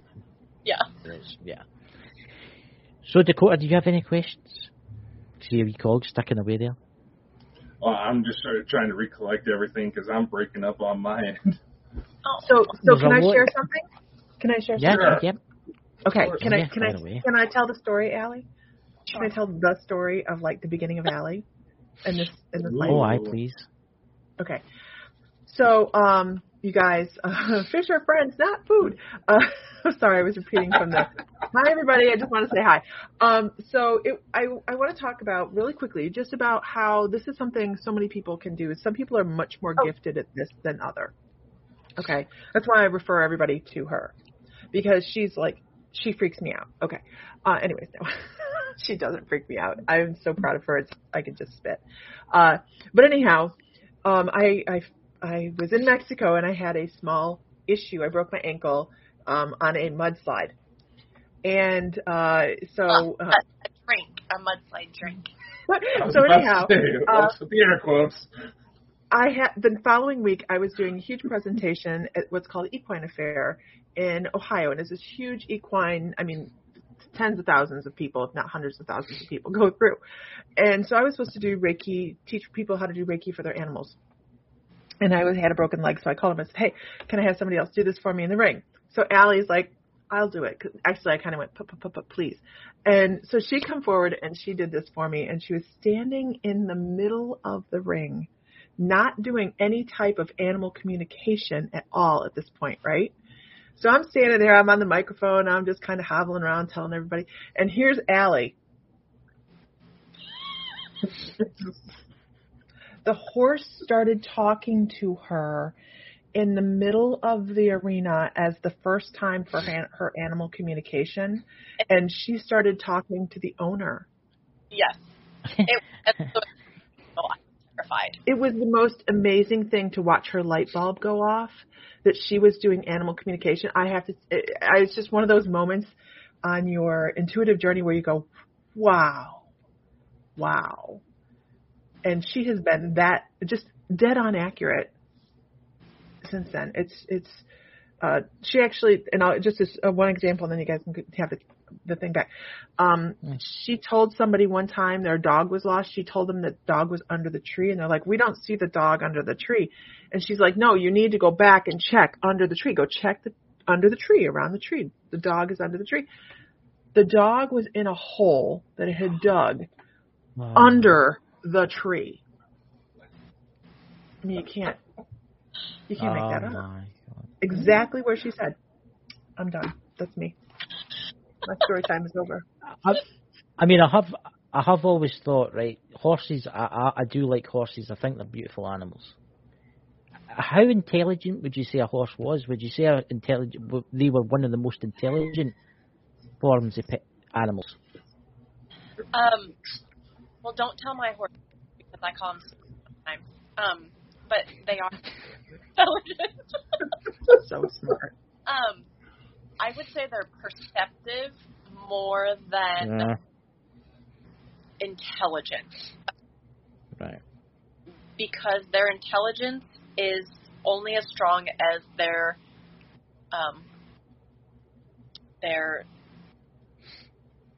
flight instinct. Their intelligence only to that level, but they're very perceptive.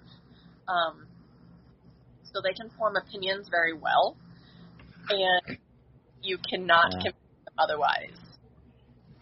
I've got two that live behind me, and they're the most.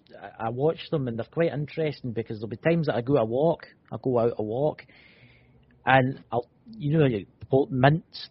Horses have got this tendency for sugary products, the same as humans, right? And there'll be times I'll go out a walk and I'll have like a packet of mints in my pocket, and they'll come over and I'll give them one, right? And there'll be times that I don't have the mints in my pocket, and they don't come over. It's as if they know that you don't have. It's weird. It's the weirdest thing I've ever experienced in my life. I won't have them, and they don't come near me. And then when I go to walk past them with like sweets, they're like there, and they follow you down the fence, looking at you like that with their big happy eyes and their wee floppy ears. And you feel sorry for them, you know. I know I can't help myself tonight.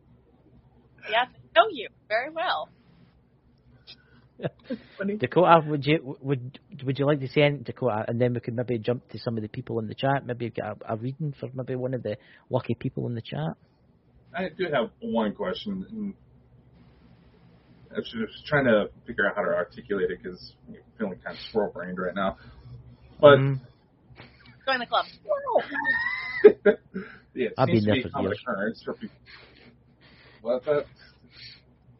So, being that it does seem like nowadays there's a lot more spiritual energies open up, there's a lot of people who seem to be opening up to their intuitive abilities. What would your advice be to someone who believes that they are falling within the animal communication side of the spectrum? Well, that's really easy because I answer that question for a lot of people on the daily. Some will call me maybe after a vet visit or something and say, this is the physical part, but I'm telling you it's deeper. And I will scan the animal and concur with them. Yes, you have something deeper. And I always tell them, go with your gut. If your gut is talking, listen. If your gut is talking, listen. And for the people that are like, okay, that's great, Allie. I'm listening, but I don't know if it's right or wrong. Start asking for affirmations. An example would be dog food. Okay, if somebody says, my dog is just having issues, but my vet says it's this, and I'm seeing something else. My gut's saying it's not all that. Let's change dog food. Let's see if we have an allergy. Let's see if we have things. Start doing physical things that you can get affirmation for. And set your intention. If this is the right food, then my dog will eat. If this is not the right choice, my dog will not eat. Set your intentions to gather your own personal affirmations, and those will start building, and you will start being able to understand the voice that is talking to you or the impulse. Because when you're talking to energy that doesn't know how to communicate, they will speak in impulses. They will speak in affirmation. They will speak in ways that they can communicate with you. So if we're not sure able to communicate, we need to set up options for success, for the animal to answer the question presented to them. Does that make sense? Did that answer your question? Yeah, that makes sense. Okay. So if you're willing to give someone in the chat a reading, what do they need to do? Do they just need to say something in the chat so as you know them, or what do we need to do that way? To answer a question in the chat? Yeah. No, if say one of the people want like maybe a reading, what should we do there, Lisa? What should you bring up? You know what I'm trying to say. So, Allie, what do you need if we pick someone from the chat, or if you pick someone from the chat, can you just pick someone from the chat, or do you need a picture or something like that, or can you just read for somebody? Or do you have an animal come across that someone in the chat might recognize? That'd probably be easier. Yeah. There is... Colton just woke up. He's staring at me like I'm crazy. There is a white... And I want to say Siamese, but they're almost bringing it cabby. So maybe like a real smoky type markings on this white cat. It's a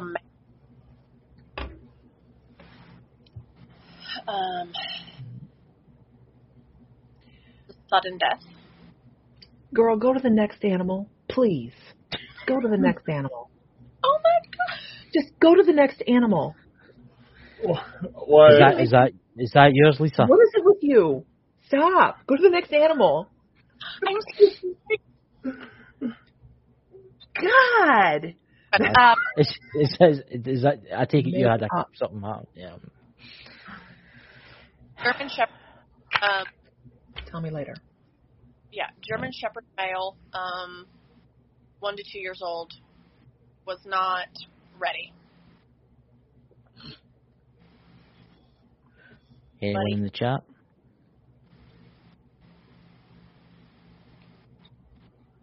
Very sudden death. It had to have been a decision made. So it wasn't like hit by a car. Well, it could have been. But the decision for termination was made for this particular animal. You know? Anyone in the chat? No. I was whispering over here. Just do your thing. Yes. Anybody in the chat picking them up? Anybody picking up what is a German Shepherd, 1 to 2 years old, sudden passing? Anyone at all? Nothing yet. Yeah, there's lag. Yeah. It's maybe the hot weather and it's doing strange things to the internet. But if somebody does want to claim, this dog saying 6 months for a replacement. He is sending this animal.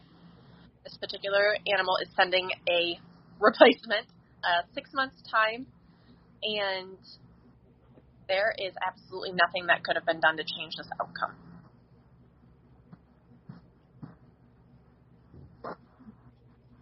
Nothing at all. Well, if anyone watches this or anyone, remember, leave a comment below so we know who you are. That would be really, if you could.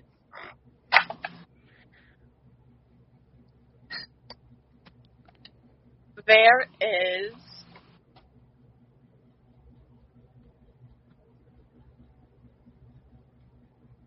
There's some questions in the chat there. What was that? Heather Jans, I was just going to ask if it was hit by a car. yes. I'll bring it up. I felt car too. You could feel the impact. Yeah, that's why I was like, okay, wait, maybe it did get hit by the car. Because they speak in imagery, so I was like, okay, it was an accident, did not get hit by a car, and then they said, no, it did. So it's all on how things come across. Again, a deceased animal is very fuzzy. So, yes, it did get hit by a car. Heather says hers was many, many years ago.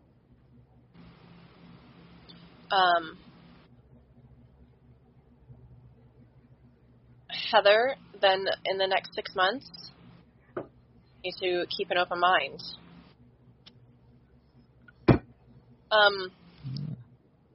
Can I jump up here to Renee Lloyd? Yep, sure, yeah. Here, look at me. I'm like, yeah, I'm in charge of stuff. Yeah, sure.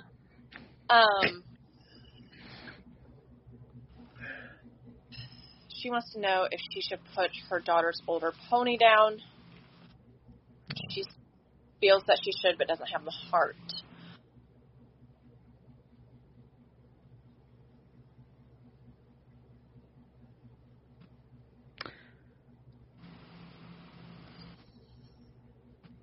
If this is a financial decision,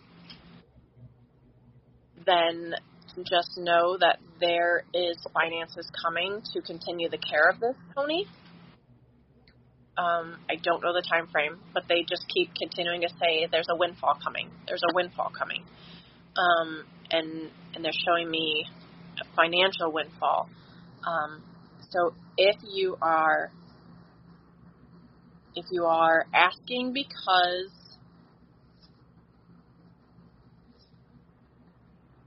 of financial reasons, then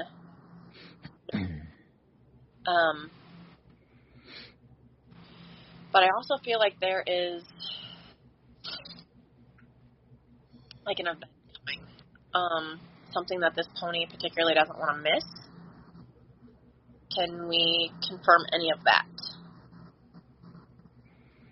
Because there's a lot of energy that I'm kind of Rennie off. in the chat, she says, what's that? She says there, bring it up.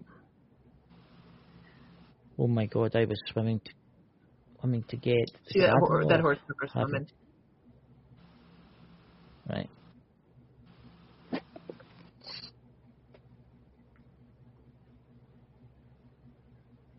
She seems okay, but there's Renee again saying cancer.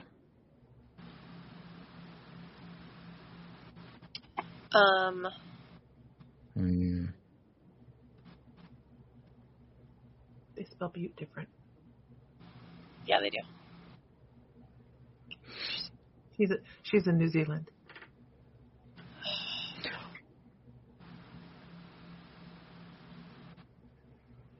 Renee, maybe try to change the pain meds.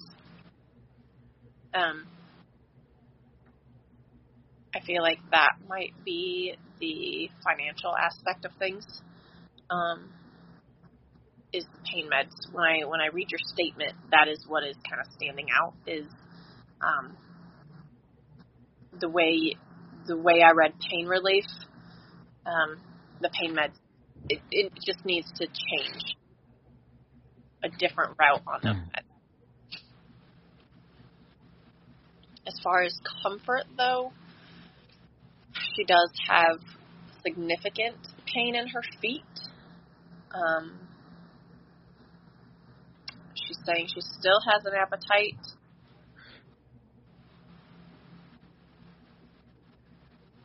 She says that she's 27, very stubborn. Oh, I can feel she's stubborn.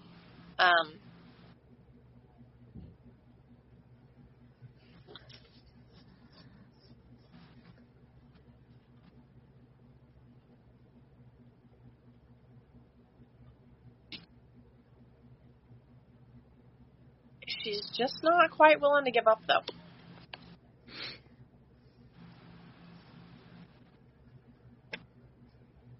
That's amazing. I'm amazed. It's amazing.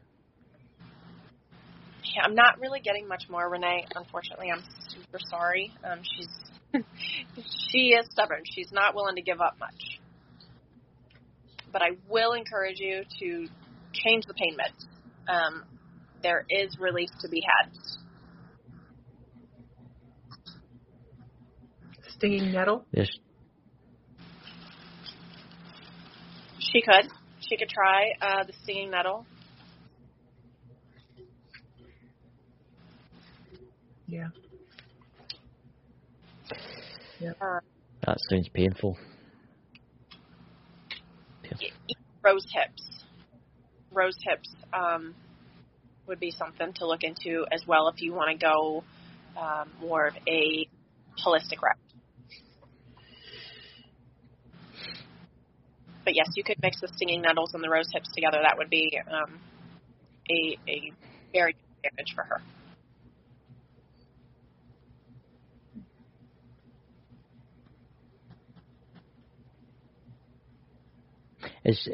Curiosity, I don't know that much about horses, or that. Is 27 quite old for a pony or a horse? It's up there. Yeah. Ponies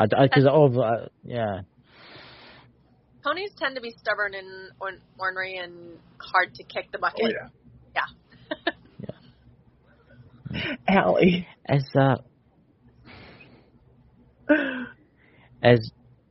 Is there anyone else that wants to ask a question? Anyone at all? How about Tracy Henderson? She lost 2 dogs 5 days apart 2 months ago. Oh. I didn't know if you catch anything for that, Allie, or not. It was a real rough week for her. Try to find it.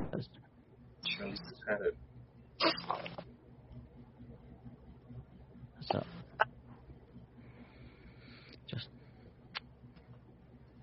I know it's harder without a picture or having them there. I mean, you connect anyways, but it is harder. So the immediate response that I was given was Soul Circle. That they came in together and they left together. But I don't think that they were per se with Tracy when they came in together. So they're not technically on Tracy's Soul Circle. They're with each other on the Soul Circle, if that makes sense. With touching on her. Yeah.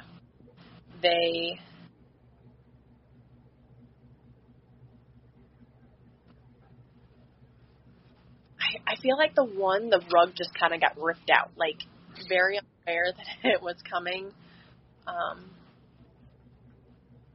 Not per se unfinished business at all, but just kind of a shock that it followed suit so quickly. Okay, So she says, no, they came and each died at different times. Yeah. They didn't present that they came in together.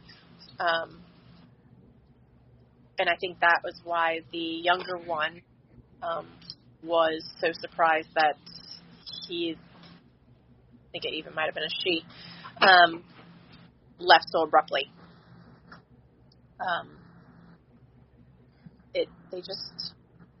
It's nothing personal, Tracy. It's nothing. Those two just traveled together, which sucks because I wish I had a better explanation. Yeah. Well, I mean, but animals are very loyal.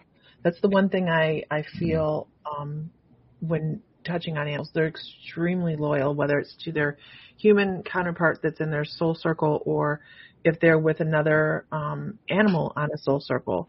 They're very, like, you could take Shadow and Drago and our girls that all at one time we had blue-green algae poisoning our pond and we lost Great Danes. Oh. And at the time I didn't understand it. But now, just sitting here listening to Allie talk about this, I'm like, oh. No. Yeah, so, yeah, makes sense. It's a devastating thing when you lose a pet. I was devastated. My first collie, my second collie, my third collie, my fourth collie, and I'm on my fifth collie now.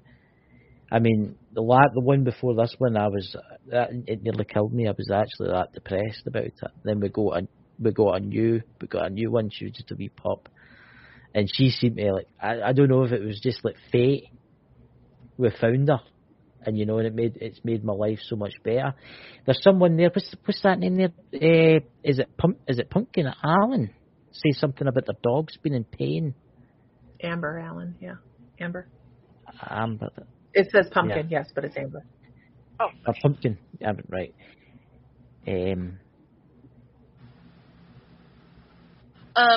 Actually, her name is Amber, Lisa. Yeah. Okay. Amber, yes, actually she is in pain. And it's super easy. She needs to see the chiropractor. Her head, I will spare you the clinical babble, but her head is not sitting on her spine properly, where the cranium attaches right there. She has so much pressure. So to say that your head's crooked on her, it is.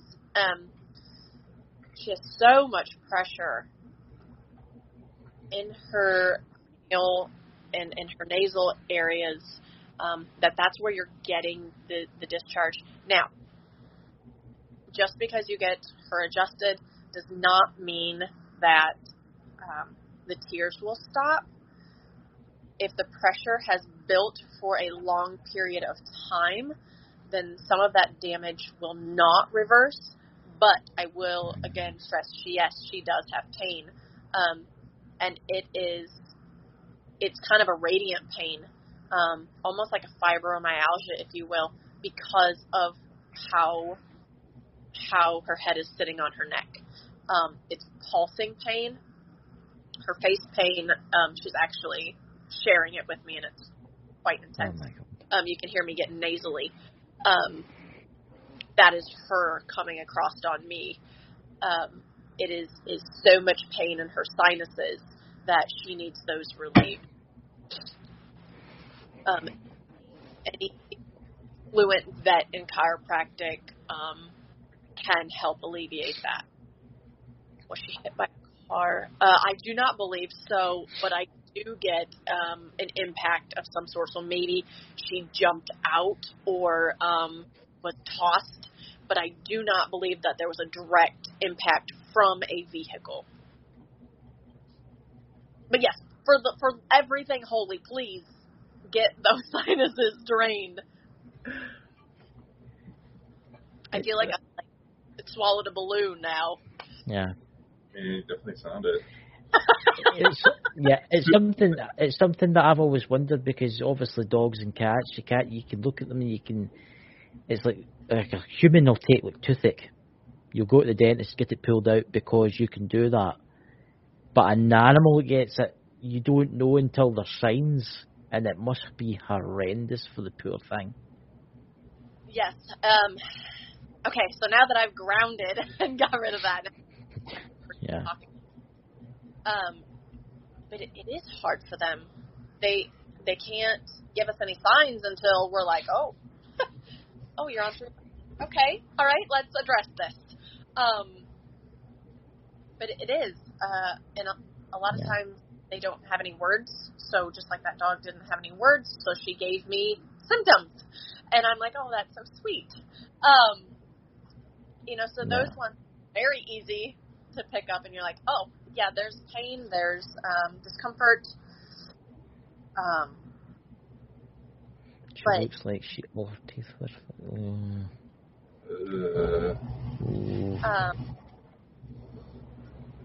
That's her son. Yeah. Amber, if she has the continual pain that she has, she may have some nerve sensitivity that she is not even feeling herself chew. It grinds her teeth a lot. Grinds her teeth to cause pain so that she has feeling. So she's aware of her face. Oh my God, that's. Just thinking about that in a human, I suffer from nerve pain in my face. I've got neuralgia in my face, and I know how painful that is. And that in an animal when you can't get treatment, that must be terrible. It is. That's what is astounding to me about these animals. The amount of grace and tolerance that they hold until they either find somebody and listen, or until they have something that is receptive enough to pick up subtlety, because they don't have a voice.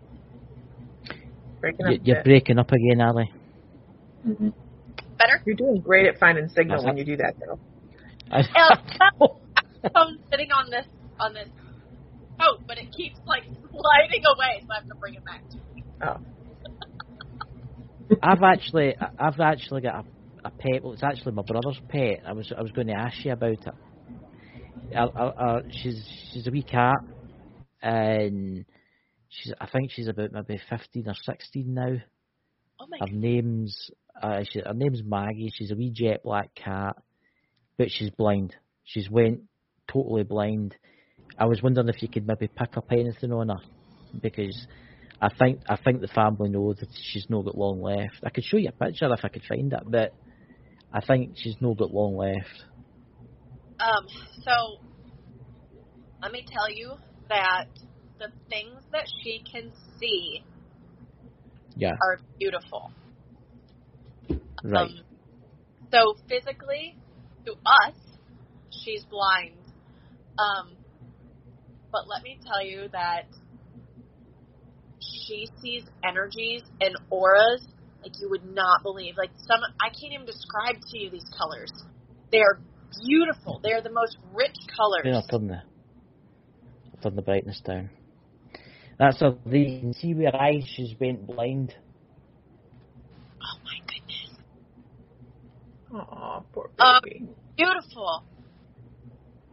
She's she's failing. I watched her today, and they've made up like a wee pen for her. She can't go out and hunt anymore. She used to go out and catch mice and stuff like that, but she can't do it anymore because it's as if she's up all night meowing, and they don't know why. It's as if they think she's got dementia. Her kidneys hurt very badly.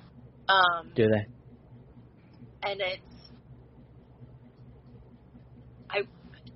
so their kidneys sit on the other side of their spine, and I'm going to use this term very loosely, okay, because I do not ever want to diagnose, but it's the only type of visualization I can give you to the imagery. It's almost like a cancer that has around from kidney to spinal cord down to the other kidney, and it's so invasive, like a cancer. And I'm not saying it's cancer, but it is aggressive and it is debilitating in the kidney area. But this cat is phenomenal. She's just about like, and just the colors. If we could see auras the way she does, how can I explain this? It's weird how it happened because she started meowing all the time. It keeps them up at night, and she was one of the. I was never a cat person. I was always a dog person. I have to let everybody know that. And she was one of the cats that would follow you home, and she would walk with you to the back door into your house, and then she would go home as if she was like trying to protect you. She's very loving cat. And she just lost her vision like that. Her eyes have went kind of white, and I don't know. There's just been something that's in the back of my mind saying there's something wrong with her. Yep. And it's all in that spinal column. Yeah. So she's just saying, though you see me blind, I still see everything.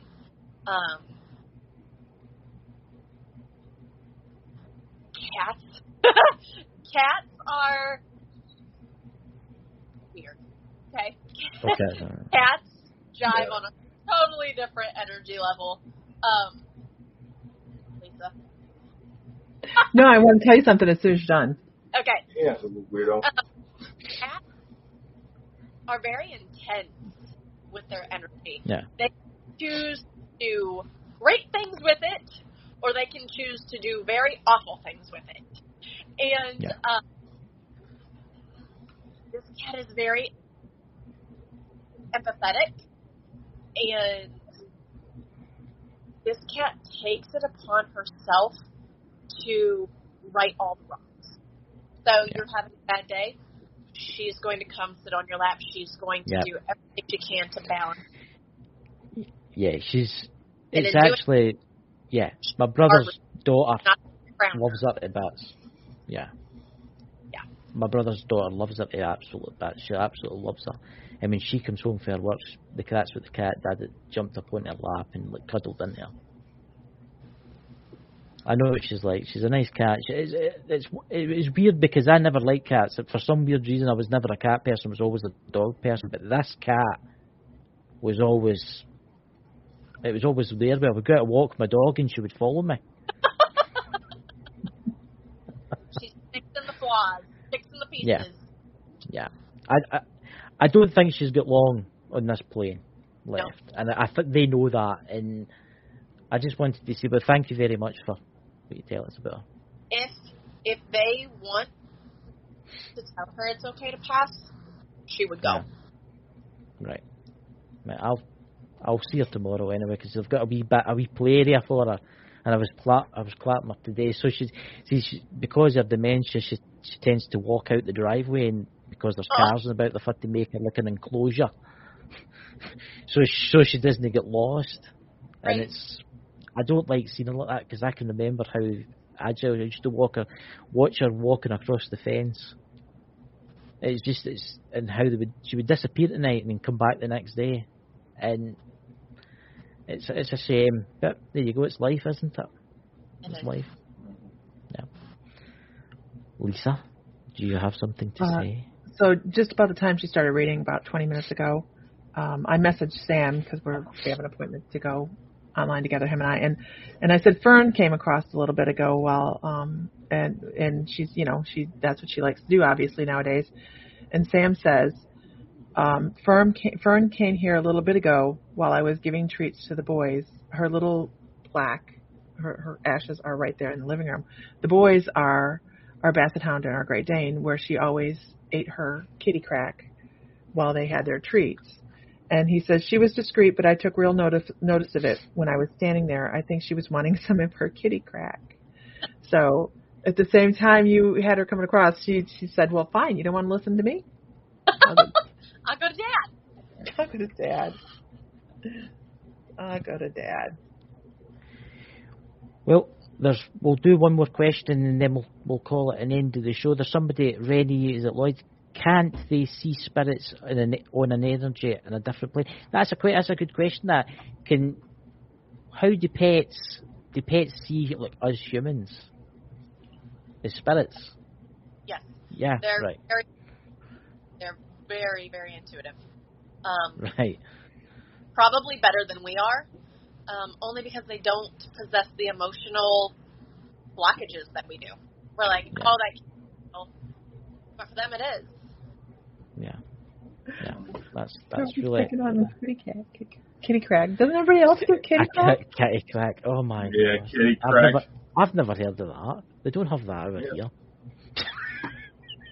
I mean, what is it's catnip treats, right? Like. One of my cats is allergic to catnip. It's the weirdest thing. I think they call it your treats or something, kitty treats or something. They don't quite kitty crack. Oh my god.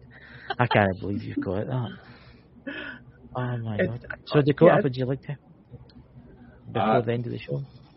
No, I was going to have see if you can get some up. Well, she just disappeared on me. Yeah, it's probably getting too hot, so. Ali, do you feel anything about Dakota's cat? What does the number 6 mean? Anything? Not registering. Well, that's what I used to call her, because I was told that we had a new cat show. We live out in the country, so we get a lot of cats going out. And they used to tell me that, there's one with 6 toes that showed up. Like, all right. I went looking for her, found her. That's why you would call her until I got her to approach me so I can actually look at her paws. I found out she had 8 on both of her front paws. So that's what you called the cat before she would be friendly? Yeah. So that's what I called her. Then I saw she had the 8 toes, so I started calling her Octavia. You named her after a car in the UK? That's terrible. Yeah, we have Octavia, there's Garfield, there's Monopoly Man. There's a black and white tuxedo with a Monopoly mustache that started showing up, so. So the number 6 does make sense to you? Yeah. Okay.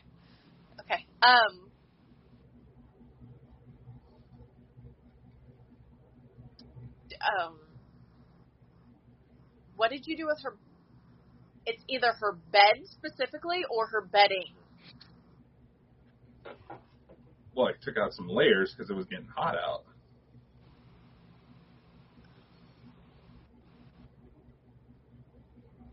Do you remember throwing something? Okay, so what she's getting at is she had something in her bed that you took. Do you know what that means? We couldn't bring her in. She doesn't necessarily agree with the boy cats, so because we're trying to move, we're trying to slowly transition her indoors. Okay. She wasn't using her bed, so I got to thinking. We made a little makeshift bed, so that way she showed up in the winter, so she would not end up in somebody's engine, and nobody realized till they start the car. because apparently that's where she's been stashing dead birds, was under the hood of my car. I made her kind of a little makeshift shelter. I took out a couple layers thinking that she was getting too hot. But... So, I thought it might have been something dead. Because that's what I was thinking, like a toy or something dead. To this thing that you took. Well, I just have to take my car to the mechanic. I can't help it. She's like, I can't believe he threw those things away. Like, he touched my stuff. Yeah, it was very, she was so offended that you would just discard her hard work. Because I was asking, like, did you fluff the bed? Did you do something? She's like, no, I put things in it, and he took them.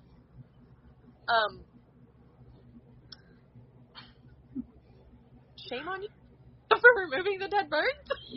That's terrible, Dakota. You should have kept those was dead there birds. Was there a dead bird in the bed?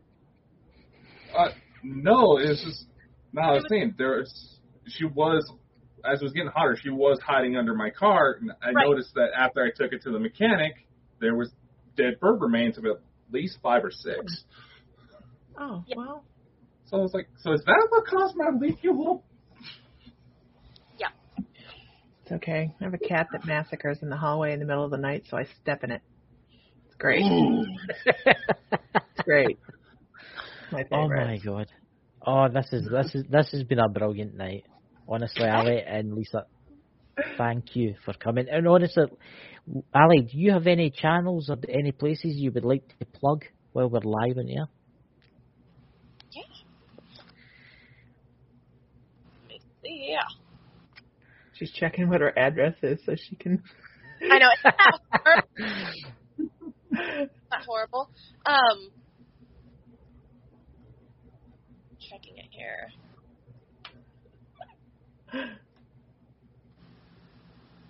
Hey, Aaron. Yeah, I'm still looking, but you can go to my personal. You can go to my personal page on Facebook too. That is the easy, because my animal communication page doesn't always send my notifications timely. There she went. She's in the void again. And she's in the void. I went to the void. Come back to the light. No, you're not That's supposed to go into the light. You're supposed to stay away from the light. What do you mean you're not supposed to get? What do you mean? You're meant to get in the light. That's what everybody says. See, here's me. Like, if I'm doing my working on the webpage, I can tell you my Pinterest, my Instagram, my YouTube, my Facebook, my LinkedIn. Like, what do you want to know? Yeah, what do you want to know? Well, it doesn't work that way. Oh, I'm sorry. See. In the void. There it is. She's back. What's your address? I don't know. I thought I just saved it. I'll tell you what we'll do after. We'll put you up in the. Is it possible to put it up in the website, Dakota, so as people can find you? And we'll also put it to the below the video tonight, so people can click on it and find all the stuff. Lisa, do you have a place that you can plug tonight? Oh, my Mystical Life Facebook page, YouTube, Instagram, TikTok. Oh, please. Are you in TikTok? Please. Are you in TikTok, Lisa? Look. I started doing TikTok videos and I felt like I was 90 years old trying to do TikTok videos.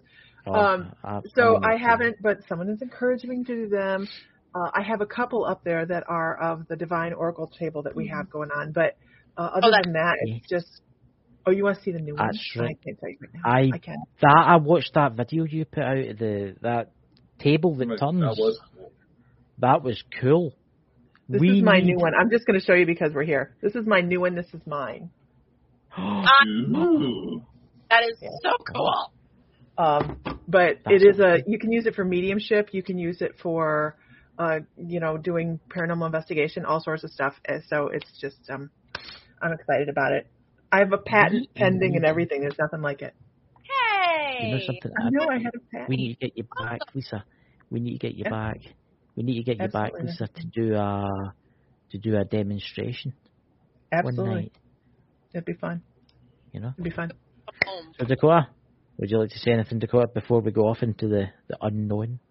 I will just say thank you, ladies, for coming on. This was quite an interesting show, and I'm going to have a conversation with one of my cats. God. Yeah.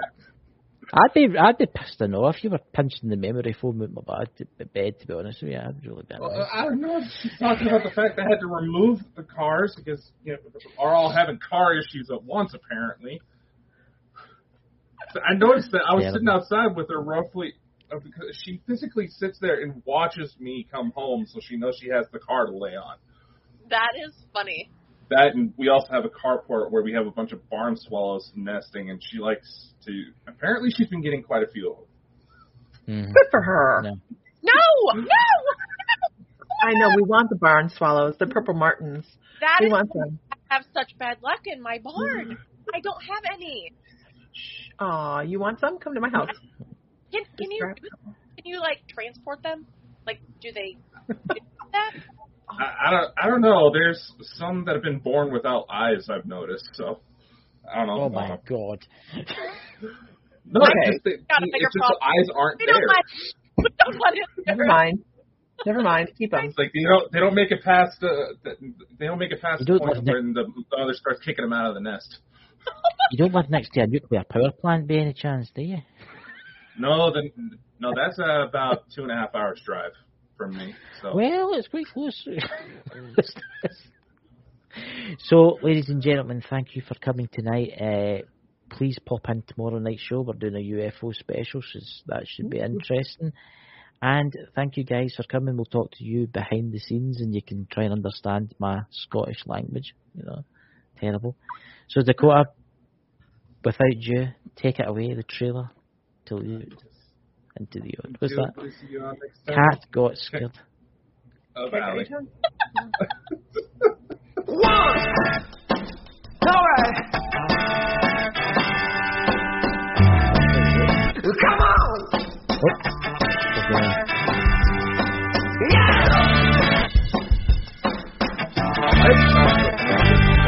Here we go! Yeah! A two-three star! Come on! Let's go!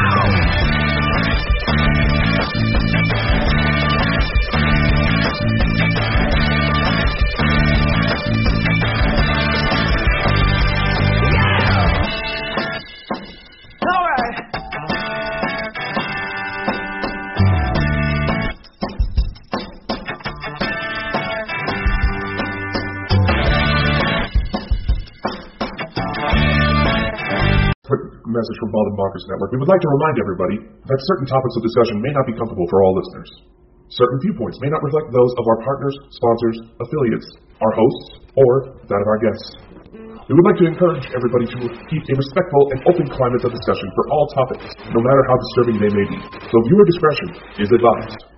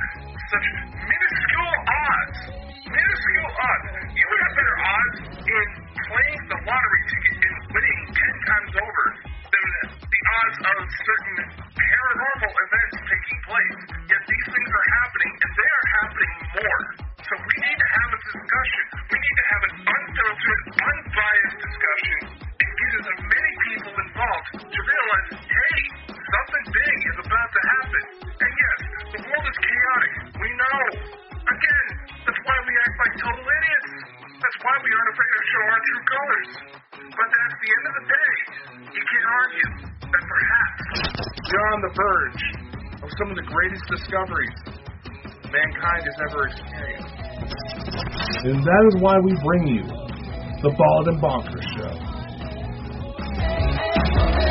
Baby, you can get on my boat and make it rock.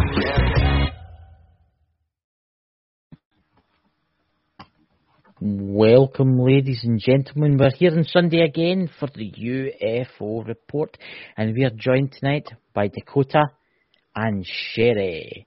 How are you guys doing tonight? How's things? Good. I'm doing all right. We're guys behind the scenes. We were discussing last night's technical problems that we had. That was an interesting show last night, wasn't it, Dakota? Very. Out of place that we had all these technical issues for pet psychics. Yeah, and it's so weird that, but I will say that pet psychic last night was unbelievably accurate. She was amazing. Yes. She was. She really was. So who's all in the chat there? Bald and Bunkers Chris. I don't know who that guy could possibly be. Oh, we got that. We need Banham. And then we've got, who's that? DNTV. Woohoo! Hello, DNTV. How are you? That must be in the Facebook side. We've got Bald and Bonkers Network. That's him. We've got PWI Spiritual Investigators. I thought I'd give you a kind of cool voice there, you know, and make it sense. But anyway. And then we've got, who's this? Alisha. Who's this here? Michelle McFadden. That's a new one. Hello. Hello. I don't know why I did that. There you go. Hello, welcome. There you go. Welcome to the show. So, guys, tonight we're going to be talking about UFO subjects. Sherry's you've got something there to show us all. We've got some pictures there, but we'd like to show you. I would like to show you the videos for this, but it's under the copyright thing. So I don't know how that would work, Dakota. Could we show the video for some of them? I keep telling you, it would technically fall under fair use. We would be just fine. So that's what we'll maybe do later on. We'll show you some of the videos then. And there's Raymond G. News. Raymond, you know. So, Dakota, what's happening in the UFO world this weather? What isn't happening? Probably an easier question. Exactly. What isn't happening? I mean, it's getting ridiculous now. Did you guys see that about Skinwalker Ranch? Who's the famous American guy? The guy that's in that, he's like a scientist. What's his name? He's just come. Can't remember the name, but you know what I'm talking about. The energy signature. I can't remember his name either, but I know who you're on about. He's been hired by the Pentagon to see if there's extraterrestrial life visiting the Earth. Mm-hmm. I kid you not. And some of the stuff that's been coming out is very, very disturbing, actually. Obviously, we know for a long time that there is such a thing as aliens, and there is such a thing as UFOs. Oh, yeah. What's your thoughts on it, Dakota, about that energy thing you were trying to say? Something's waking up. Something is waking up, innit? That's the shortest way I could possibly put it. I mean, I've been getting more reports. I've dealt with more clients who believe that they've had visitations, and because they've been following us following me longer than we all met, they knew a lot of the same. They knew a lot of what to do in order to try to establish contact. And, you know, every single one has been getting positive hits.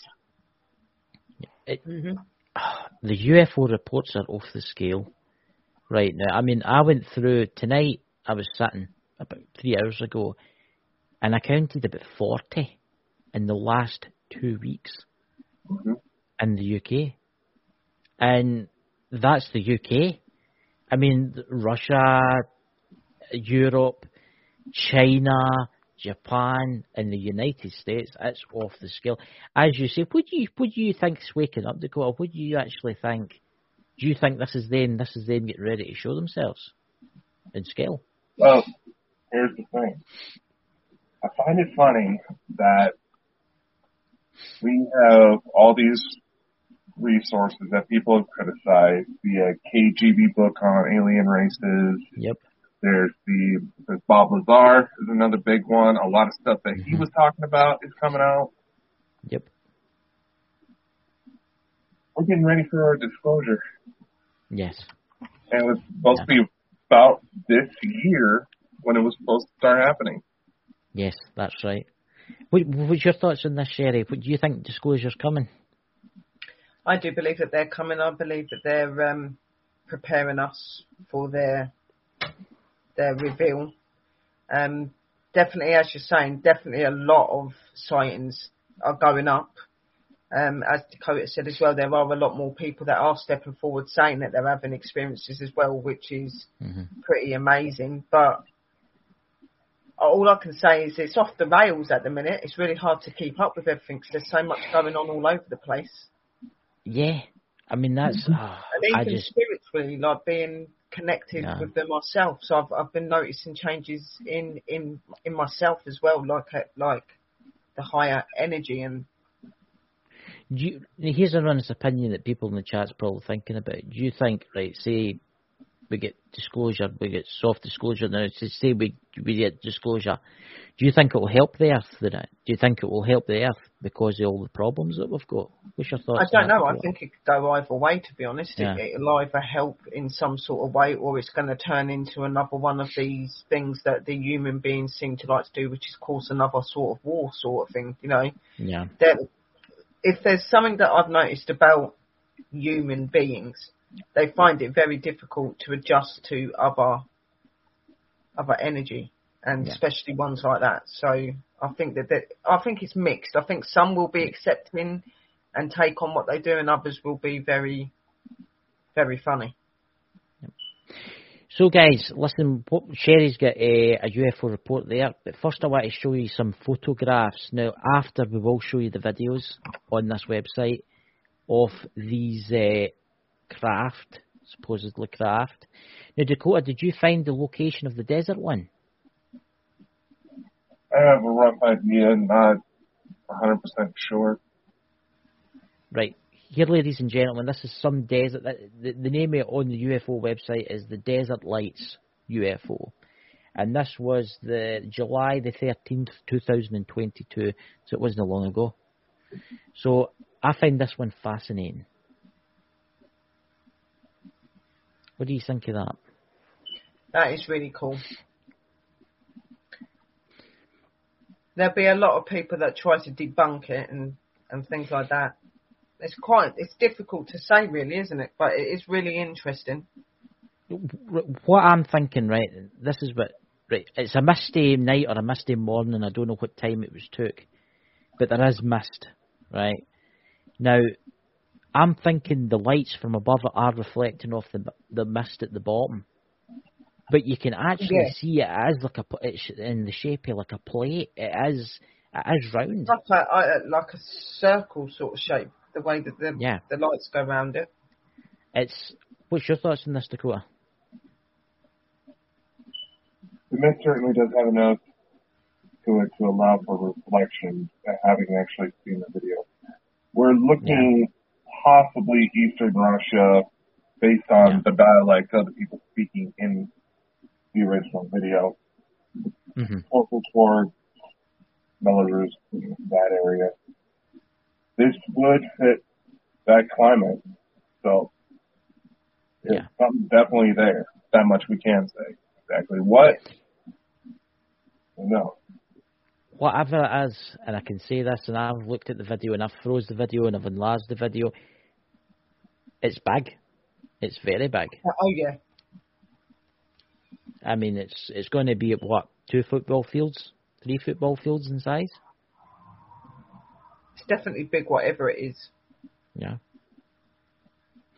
Where have been waiting for 30 years and still no disclosure law, there is not going to tell you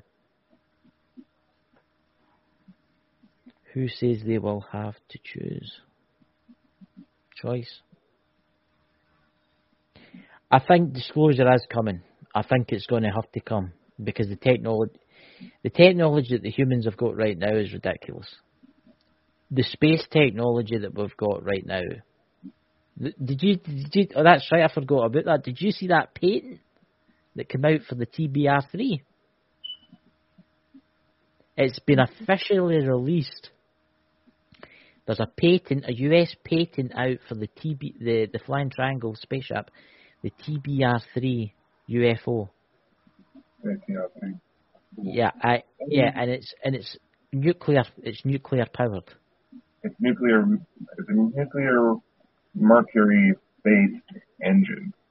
Yes. Thought it was there you go. That's a mouthful. Before you start throwing skepticism out our way because you don't really know how to have an intelligent discussion on certain topics.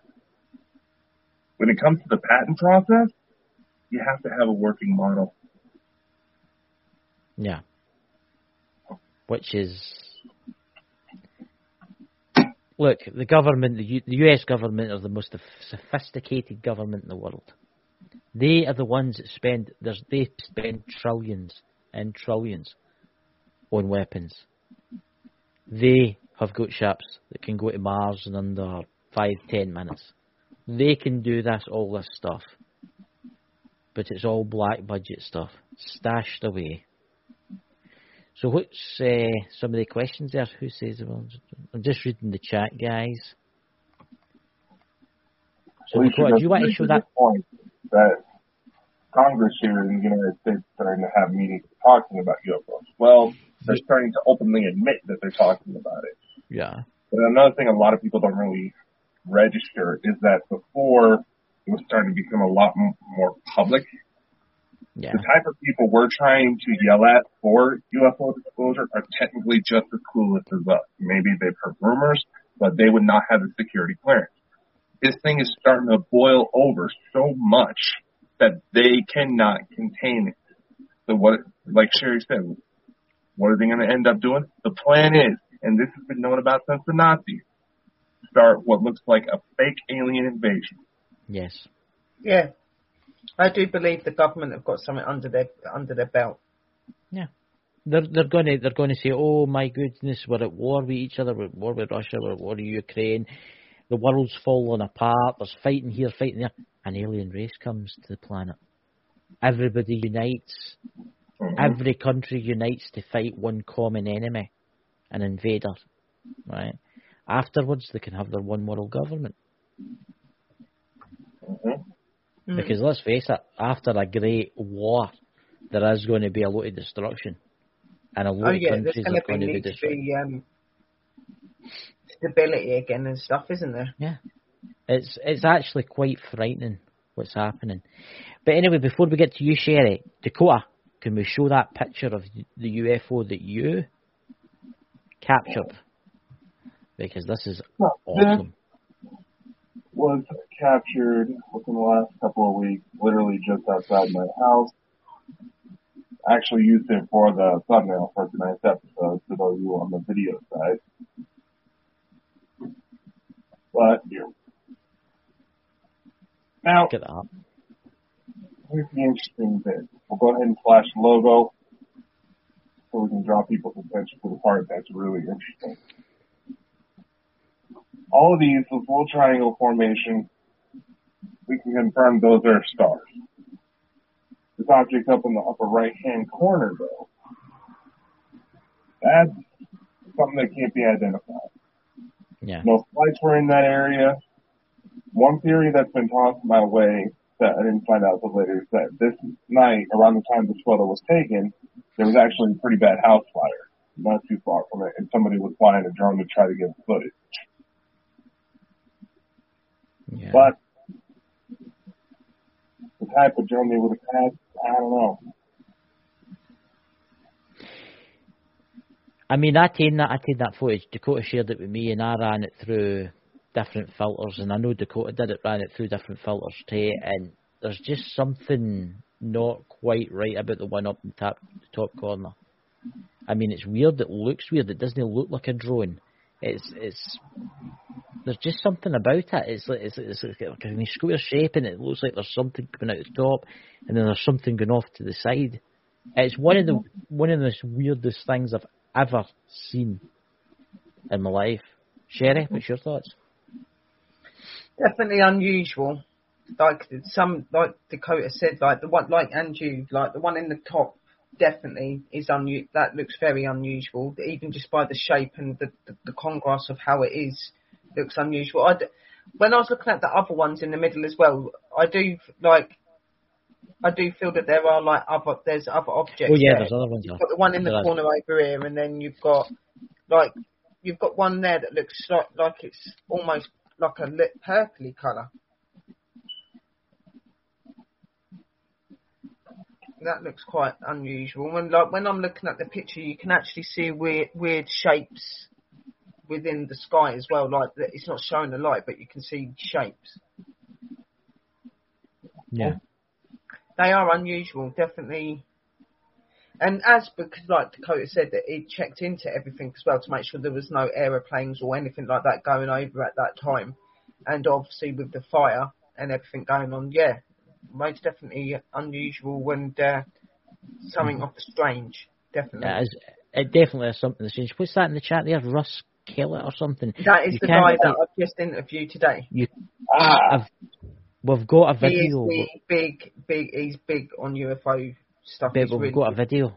We've got a video of that one in the desert, and it shows you a person sitting in their car, and they get out of their car, and you can see the surrounding areas. That's just a screenshot.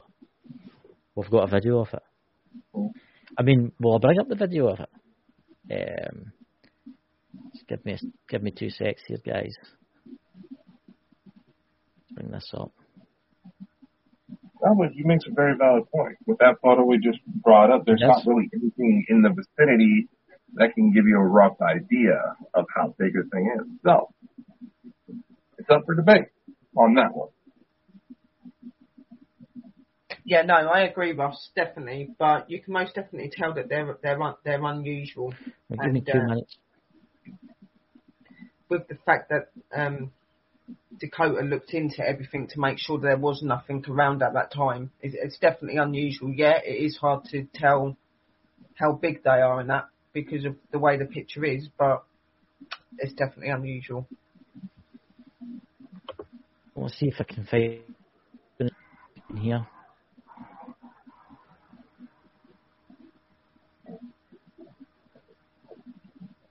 Let me show you this. I'll mute the mic on it because the guy's speaking Russian, so they're speaking Russian, so you'll not really understand them.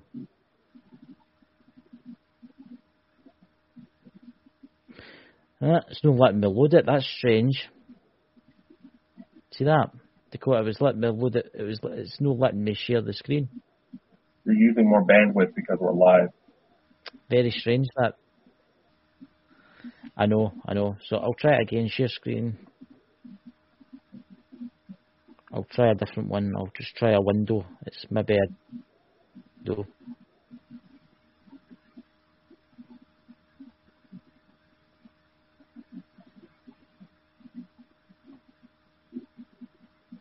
Has he froze? No, he's there. Tell me if this comes up. Oh, no froze. Yeah, it's coming up. There we go. This is better. Oh, you just gotta love it. Everything goes to work just perfectly until the second you actually need it.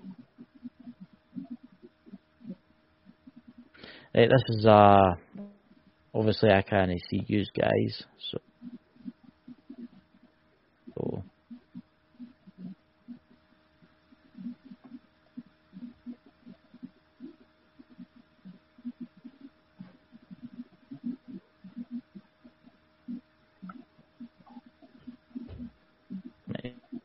There we go.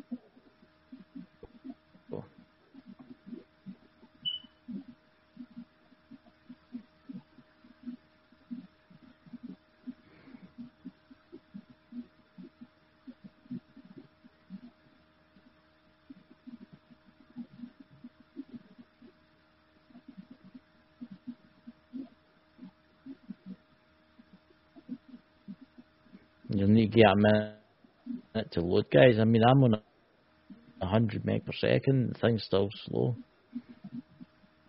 Again, you're using more bandwidth because we're live. It is doing it.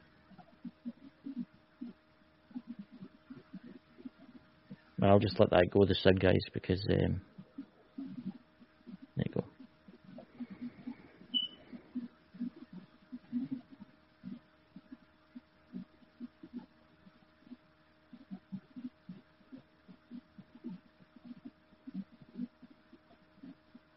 Yeah. Yeah.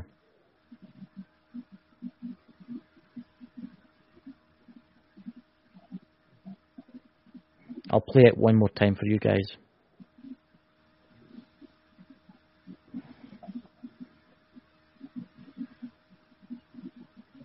Marsh area. See the...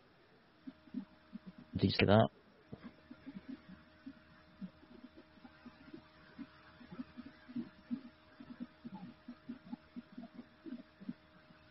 Definitely Everything's strange. very slow tonight. Yeah, it's very slow tonight, everything. But what did you think of that? I never noticed that before. You see how there's like pools of water, and it's not really desert, it's more kind of reedy. So that is obviously reflecting onto the water below it. Whatever it is. Or is it a container ship? Or is it some kind of ship away out to sea? That's the question. We'll never know. I'm going to research. There could be a lot of reasons to what it is, but just by the shape of it and that, it does look unusual. You don't see a ship that looks like it's... The lights almost look like they're going round. Like you've got the front of an object or something. That's what I'm thinking. So, Sherry, would you like to show some of your stuff? I was told 15 minutes because we didn't know if everybody. So I've got like 15 minutes worth of content. And it's over. That's perfect. A sighting that was meant to have been caught over the White House in the USA. Ooh. And right, this is going to be good. It was from 1952. There wasn't very much information on it because it's not really out there. So obviously they've tried to keep things hid, but it's when the UFOs buzzed the White House. So in 1952, that was the year Americans caught flying saucer fever. So when a rash, strange sighting was reported in the skies over Washington, D.C. that summer, the press and the public demanded answers. Were these unexplained radar blips, crafts that in some courses outtrain jets, part of a nuclear-armed Soviet invasion, a very real threat at the highest of the Red Scare, or were they evidence of something far more mysterious? The Washington, D.C. sighting of July, all of the sightings seem to be in July. Okay, Washington, D.C. sightings of July 1952, also known as the Big Flap, hold a special place in the history of unidentified flying objects. Major American newspapers were reporting multiple credible sightings by civilian and military radar operators and pilots. So many that a special intelligence unit of the USA Air Force was sent to investigate what they found or did find, along with the Air Force's official explanation, fueled some of the earliest conspiracies and theories about the government's plot to hide evidence of alien life. UFO mania takes hold. It all started in 1947 when a search and rescue pilot named Kenneth Arnold reported 9 saucer-like things flying like geese in a diagonal chain link line at speeds exceeding up to 1,000 mph near Mount Rainier in Washington state. Within weeks, flying saucer sightings had been reported in 40 other states. In the name of national security, Air Force General Nathan Twing launched Project Sign, originally named Project Saucer. In 1948, the first official military intelligence program to collect information on UFO sightings, its investigators dismissed the vast majority as hoaxes or misidentifications of known aircrafts of natural phenomena. But as far as the cases unexplained, in 1952 the UFO Investigation Unit was called to Project Blue Book, led by Captain Edward Ruppelt at the Wright-Patterson Air Force Base in Dayton, Ohio. Ruppelt and his team would probably have continued to investigate a couple of dozen sightings a month, if not for the April 1952 issue of Life magazine. Just above is the knockout cover shot of Marilyn Monroe, ran an equally eye-catching headline, "There is a case for interplanetary sources. Read more inactive map using sites taken seriously by the USA government." The article, written with Ruppert's full correspondence, explained the Air Force's nationality secrets interest in the UFOs, and it made a convincing case. Through the colourful retelling of 10 unexplained UFO incidences, that these unidentified objects were extraterrestrial in origin. As one rocket scientist working on secret project for the USO told Life, "I am completely convinced that they have an out-of-world basis."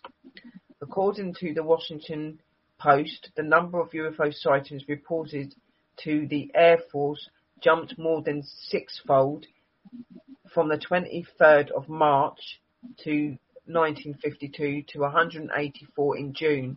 By July, the press's conditions were in place for a wildfire of the UFO mania.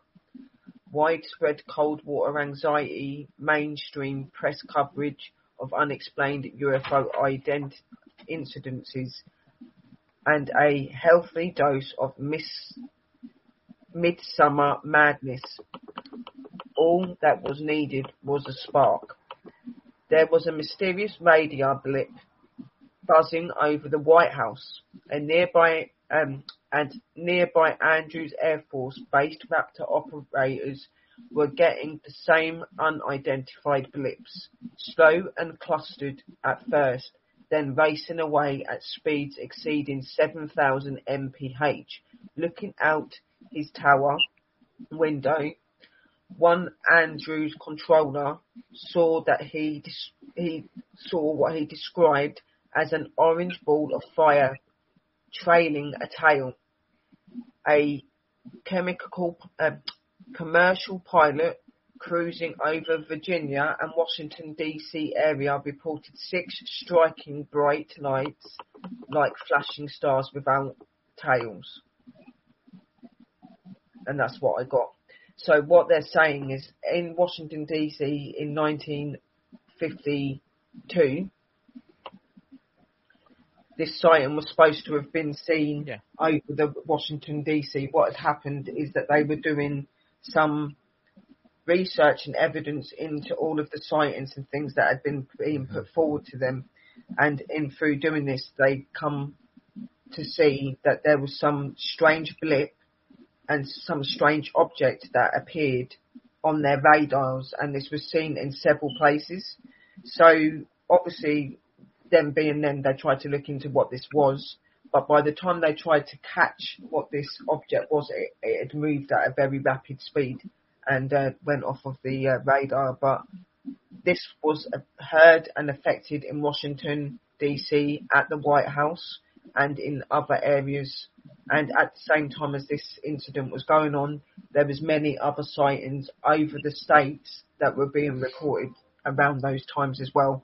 And as I said, we were speaking behind the scenes before we come on, and we'd said that a lot of these UFO incidences and sightings always seem to happen around June, July time. There was a lot of the incidences that happen around that time. So is there a significant reason to why they show around that time? We don't know, but will we ever find out?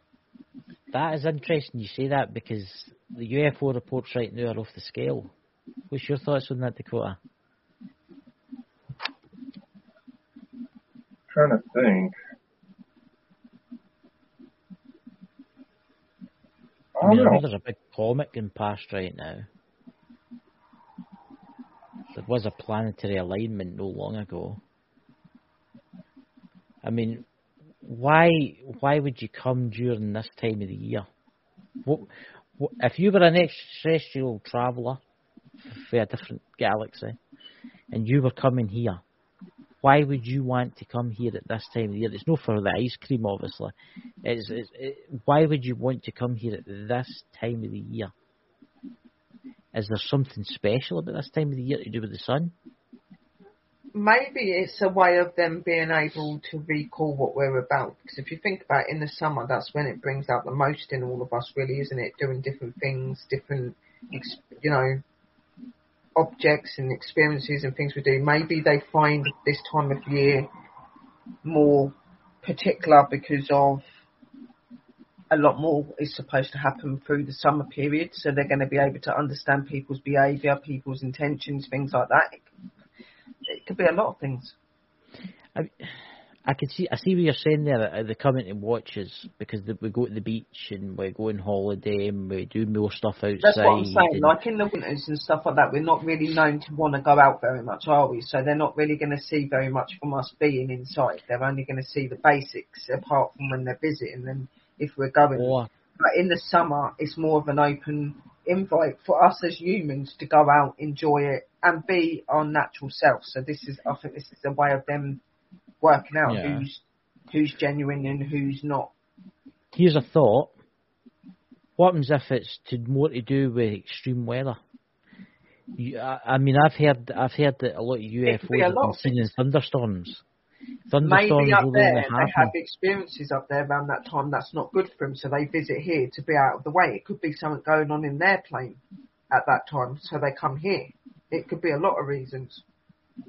It's a strange one, though. Why would you come in these times in July? Around about this time, you would be seen more.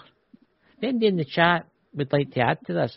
Why do you think, guys in the chat, the extraterrestrials would like to visit us more in the summertime rather than the wintertime? Yes, we've got longer days. Right? Yes, it's warmer in some parts. But I was watching a thing last night and it's about the UFOs using the energy for thunderstorms. That could be another reason. It could be that the source of energy that comes around in summer might be good for their their crafts and stuff. It can be a lot of reasons. It's really baffling because you can't fully know everything about them, like only what they show you and that. So things like this do baffle, but it is true when you look at a lot of the sightings and the reports, a lot of them are around June, July time and onwards. That case you were talking about is very interesting because during that, I mean, didn't they have the drone technology in that time, or did they? Did the government have drone technology in that time? Well, they're explaining there that they had certain things where they were able to pick up on these objects being in the sky and that. So they must have had some form of technology, probably not like today, but they would have had technology. And obviously, being the government, they're going to be a lot more further forward than what we are as the race here. You know what I mean? So they probably have got technology and things that we weren't aware of and stuff. And I found that case really interesting because, it does only give you a brief description about what happened with the White House, but it gives a very clear description that at the time of this big event, there were other events going on around other states at the same time. Right, 1952, that's the beginning, really, of the atomic age. I know 1945, 1947. But back then, they wouldn't have had very much equipment and things like you're saying, Chris. So it is very interesting that they could be so educated and was looking into it. 1952, though, they did develop jet fighters. That's when they were developing their U-2 spy planes, their jet fighters. But 1952, There's something special about that day. I mean, they didn't have drones. They didn't have the technology that we have today. No, that's what I'm saying. There's none of the technology that we have today that get accused of being some of these sightings. Back then, you know, it was more prominent that if it was a sighting, it was a sighting because there wasn't really anything there to distort it. You know what I mean? But sadly, back then, there weren't really very much video and photo evidence. It was reports, and whatever evidence was gotten was hid. Mm-hmm. So it was never put out. You know what I mean? So I just found that really interesting. That's why it's a very good story, and well done, Sherry. That was brilliant. That was really. I'd have done longer because if I knew that like Chad and Linda wasn't going to be here because of their problems, bless them, I'd have done a little bit longer. But because I thought all of us were here, I thought 15 minutes of time because that's what you said. So I cut it down to what I could get. Dakota, what's your thoughts? The UFO over the White House, it was an interesting enough case to actually get Dan Aykroyd in on UFOs. You have to remember Roswell happened in 1947. There was the Black Forest crash years before that in Germany. That would have given enough time for us to reverse engineer any technology we managed to find, as well as knowing how the governments work, be able to negotiate the return of the surviving occupants in exchange for technology and get the conversations going in order to build interplanetary alliances, pacts, whatever you want to call them. That would have been really exciting. That Kenneth Arnold you mentioned, he actually happened to run a shop out of just 2 hours from me when that happened. Mm-hmm. As far as them coming out in July, Sherry does have to make a very valid point. Here in the Northern Hemisphere, it starts getting warmer. That's the best time to be spotting us. If they're trying to observe us for any historical record, as some of the research shows, if they're wanting any abductions, that's the best way to know what we're like, if we get into any situation. It's recommended anytime you go to travel someplace, the best time to hit a location would be right around times of major festivals. That's how you can tell what the culture is really about, type of thing. Yeah. That's what I believe they're doing. I believe that's what they're doing. They don't come in the winters and things like that. Like, they do visit, but they're not so known to be sighted as much in the winters and that. And that's because it's cold and it's meant to be groggy, and we're not really going to be out being who we're supposed to be, are we? But in the summer, that we do, so they can learn more about our characters and how they can come around us in the summer. I see what you're saying. Yeah. I agree with you 100% because I was just thinking, you think about all the people that go out camping. Not just that, but you think like in the summer, the amount of spiritual people that walk around in woods and start connecting to things. I think that it's an ideal time for them because of that, because we go to different places, we visit different places, we're in different forms in the summer, we're in a good mood, we want to do good things. But also, we can relate to our spiritualities more in the summer, I feel. Like I obviously connect with my spirituality all year round, but in the summer is my best time to actually connect fully, like be out in it. So this would be an ideal time for them to be like, Zap! You know, like, come on. Whatever they're doing. It's like cattle mutilations. It's more is it more that, would you say, Dakota, it was more in the summertime that cattle would be took? Oh, yeah. Yeah. They'd be found with their blood drained out them and perfectly cut incisions, which is strange. It's something we should actually get someone to come on one night and talk about cattle mutilations.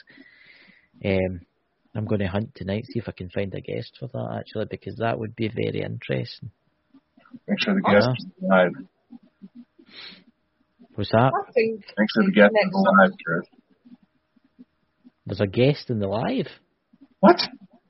I can't hear you. You keep breaking up for me. What? I said make sure the guest is actually alive.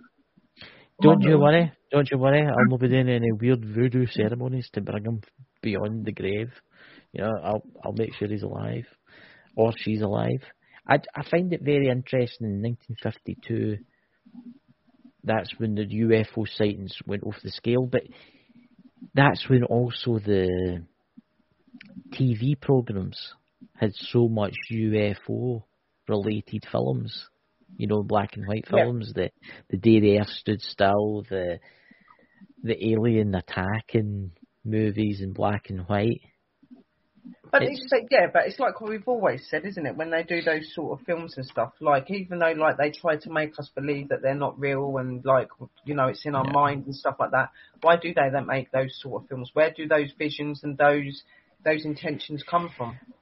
Some of them have had experiences, and I have noticed like recently that some of these producers and people have actually come out saying that they've actually had experiences and that's why they've done what they've done. But back in that day, they wouldn't have said that because they'd have been discriminated because of it. So,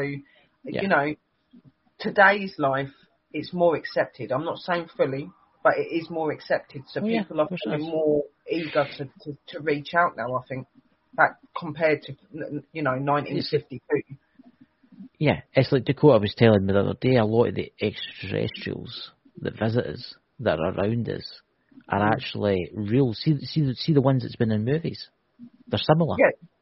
They're similar. Yeah, some of them are, and that's what I'm saying. Yeah. Like, I do think that, like, they make out that it's science fiction and it's not real and that, but I do believe some of these films are based on real encounters and real things that people have experienced. I do.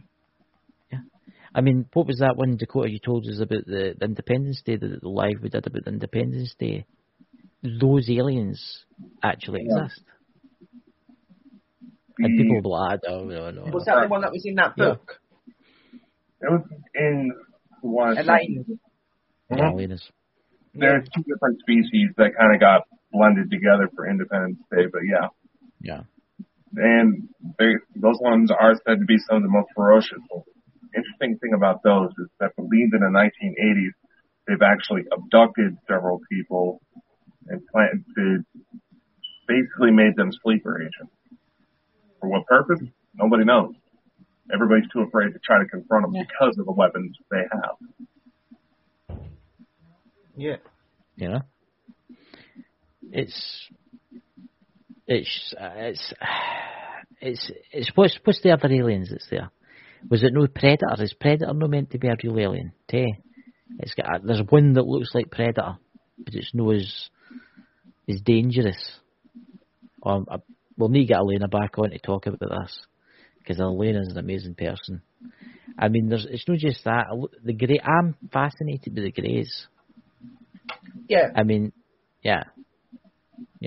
I mean, I am as well from that experience and stuff. Like, as we all say, there's good and bad in everything. Not all of the grey aliens are bad and dangerous. There are good ones as well. You know what I mean? And this is where you need to learn the line and obviously do it safely as well. And as we all keep saying, like, we understand you've all got your beliefs and you all follow things a different way. But when we say that they are out there, they are really out there. They definitely are out there.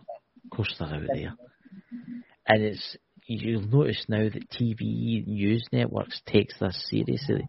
Before they used to take the absolute piss out of them. Yeah. They've got no choice to, because you think, like, you've got all these people coming out with the stories that they've had experiences. You've even got the sightings themselves happening on a regular basis. There is no way of hiding that anymore. You know what I mean? It's becoming more frequent. So what sort of course have they really got? They have to they have to bring it out. They can't hide it anymore. So I think in the next 6 months from now, I think something big is going to get released, because they can't keep it locked up much longer. Everybody's got a cell phone now. Everybody's got a camera. But then that's the problem too. You'll see there's so much fake stuff in the internet with UFOs, but then there's so much real stuff with UFOs, and then the real stuff looks really good. The people will be like, oh, that's CGI. I mean, it's it's a vicious circle, isn't it? Really? Yeah.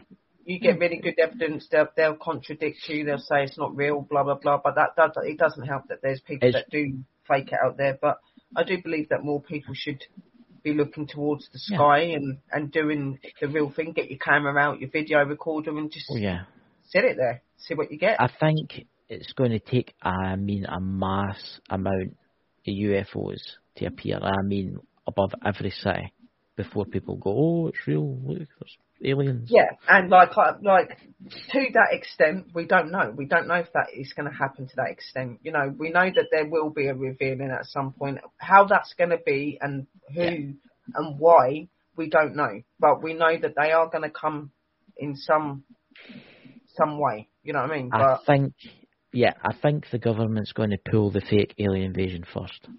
Yeah. Yeah. Yeah. They're going to do it. Let's face it, they've got their own ships. They've got their secret space program. There'll be something that happens down here that's not real. That's gonna make them come out. Yeah. Yeah. You know what I mean? It's the last card. I'm not saying that means we're going to have a sky full of UFOs and we're like the films that you see. I don't believe it's going to be like that. But they are most definitely going to show themselves, and they're most definitely going to make themselves be known and stuff. But you've got to watch and take notice to realise it, because if you don't, you're going to miss it. You know, so. Yes, I mean, you just need to sit in the back garden or go up a walk at night and you look at the star system. I've met people. I met someone the other day there. Oh, there's no such thing as aliens. There's no life in any other planet. There's trillions and trillions of planets out there, right? And for someone to say that we are the only intelligent life form that has ever existed, how can we be the only life form with such a massive universe and such a massive place? How can we be the only life form? The fact is, we're not. If you to take every sand particle on Earth and count it, there's more galaxies in the universe than any sand particle on Earth. And wrap your heads around that. And then people don't know what's after. People don't know what's after the universe. There could be another universe. That's the thing. We're sat in the chat there. Hey, knowledge within. Hello, knowledge. Hello, Alicia and everyone as well. It's really good to see you all. Who's that? Smith family paranormal. Mixing there as well. Hello, darlings. Hope you're all right. Yeah, it's the world is changing, and I wouldn't say for the better. It's not changing for the better. I don't think it is. I think we're in a very violent time in the human race. Change is coming. Like when people say the world's ending, it's not ending in the way that you think, like it's going to blow up and it's going to do this and do that. It's not. The world is changing and ending in a way that we're in a life now that is no longer going to be this way. It's going to change due to situations, problems, and things going on in this climate, isn't it? So it's not the world ending in the way that none of us are going to exist anymore. Yes, some people may be affected, things may happen, but our way of life, the way that we live now, is going to change. It is, and it already is doing that. So what's the link you just posted there, Dakota? I just clicked on it really quickly to have a Twitter.com status. Russian cosmonaut just released footage of UFOs over the Southern Lights. Really? I need to watch this. The time lapse, about between 9 seconds and 12 seconds in. I was trying to get a decent shot so that we can pull it up on here. Let me see what I can do. But, you know, guys, like, if you're really into the ufology and you're really into all this and you really want to bring a way of showing that they're real and that, start sitting out in your garden, start going out to your little quiet places, take cameras and stuff with you, video, you know, see what you can catch. You never know what you're going to catch on there. So it's always worth a try. And if you get anything, bring it over to us, guys. That's an interesting video, guys. Click on that link and have a look at that, guys. Let me have a look. I'm going to mute because in case the sound... Yeah. There's no sound. That's...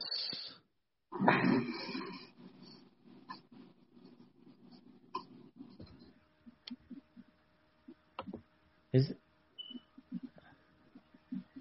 What's that right at the very bottom? It looks like a big ship. That's the Earth. So that's obviously the From a light going. satellite. The time-lapse video from a satellite, yeah. Real view time would have been about 52 seconds when those objects showed up. This literally just came to my attention as we were on the air. Oh, wow. Yeah. Oh, something's coming out the top of it. It shows up for a few seconds. Then Wow. Whoa. Those are the Southern Lights. Yeah. That's stunning. Look at that. That is. Oh, yeah. You can see these objects though; they're moving in the sky and they're flashing, and they're going down behind the Earth. There's loads of them. They're like falling, aren't they? Yeah. This was apparently posted August 2020. Look at them lights going over it. Mm-hmm. That's absolutely spectacular, ladies and gentlemen. Guys, in the podcast site, please check any links below. Will the links be there, Dakota, or will they be on the Bald and Bonkers the link website? That's how I clicked on it. I'll paste it and stick it on the Bald and Bonker bit as well. Knowledge within there is Lewis. Lewis, check that link out. I think you'll like that. How are you all doing? We're fine, thank you. Check that link out, Knowledge. You'll find that really interesting. Guys, click the link, okay? Because you see the top of the Earth, and you can see the green light that goes over the top, and then you can see all of these objects coming down, and you see this huge object go over it. That is phenomenal. That is, I think something's going to happen real soon. Do you know that?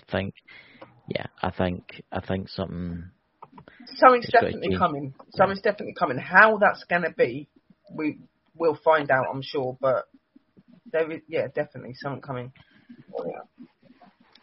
That's actually I wonder if we can get the Russian cosmonaut to come on. Maybe no the news, especially with the troubles we've got. But oh man, that's.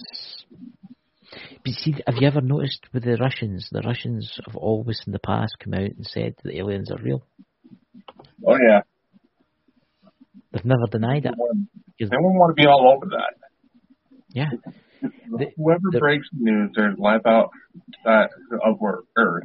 Whoever breaks the news about there being life after death, those are the biggest discoveries that would completely change the course of human history.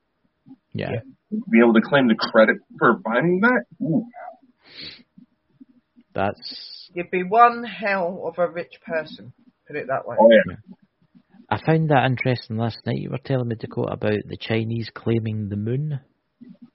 That was Lisa that brought it to our attention. They're trying to. They're trying to. That'll be interesting. They're trying to, but the thing is, the moon doesn't belong to anybody. It doesn't belong to anybody down here. The moon is part of the universe. It don't belong to no one. So look at this. Screenshot from that video I just posted that shows about the. Oh, look at that! That is amazing. Yeah, that's. And they're not stars. They're not all stars, guys. Believe me. Like a lot of people say, "Oh, it's a star. It's this. It's that." No, you can see that there are some. But you're going to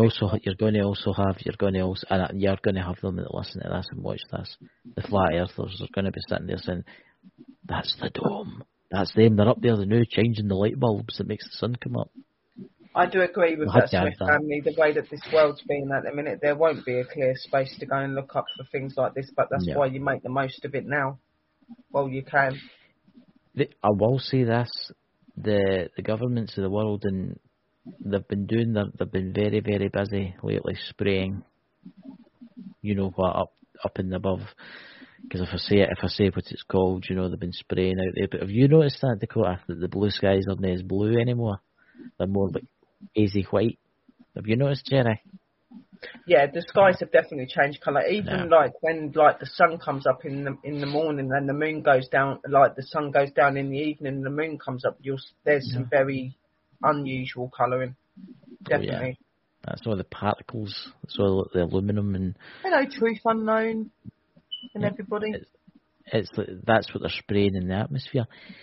So next Friday's going to be an interesting show for you, isn't it, Sherry? Oh, it is. Next Friday, I am going to be having an interview with our amazing Mike from the Naked Bigfoot, which I am really excited about. I've been pestering him for ages, and lovely Chris there was able to get him to come over onto my show. So don't miss the show on Friday at 9:30 p.m. UK time, guys. It's going to be awesome. Yeah. And Mike was also on.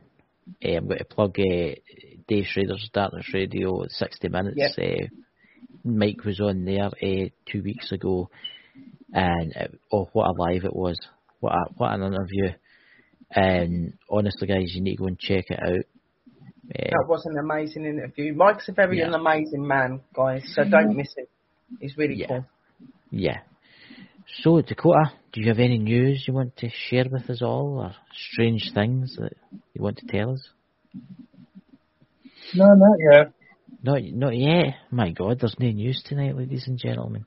There's no news. He probably has got something, he's just not revealing it. I see that's Sam. He'll wait for the pride moment. Here's the thing: if I go to reveal it, these are people that are notorious for people killing people that reveal things. So, I think you could let a wee secret out just to keep people in the chat, interested until next week. I don't think I should, man. Are we by it? Just a wee. Really, it's Chris that wants to know. That's me that wants to know. A little bit, just a tiny snibber. I guess I could probably tell a little something. The surprise that we have coming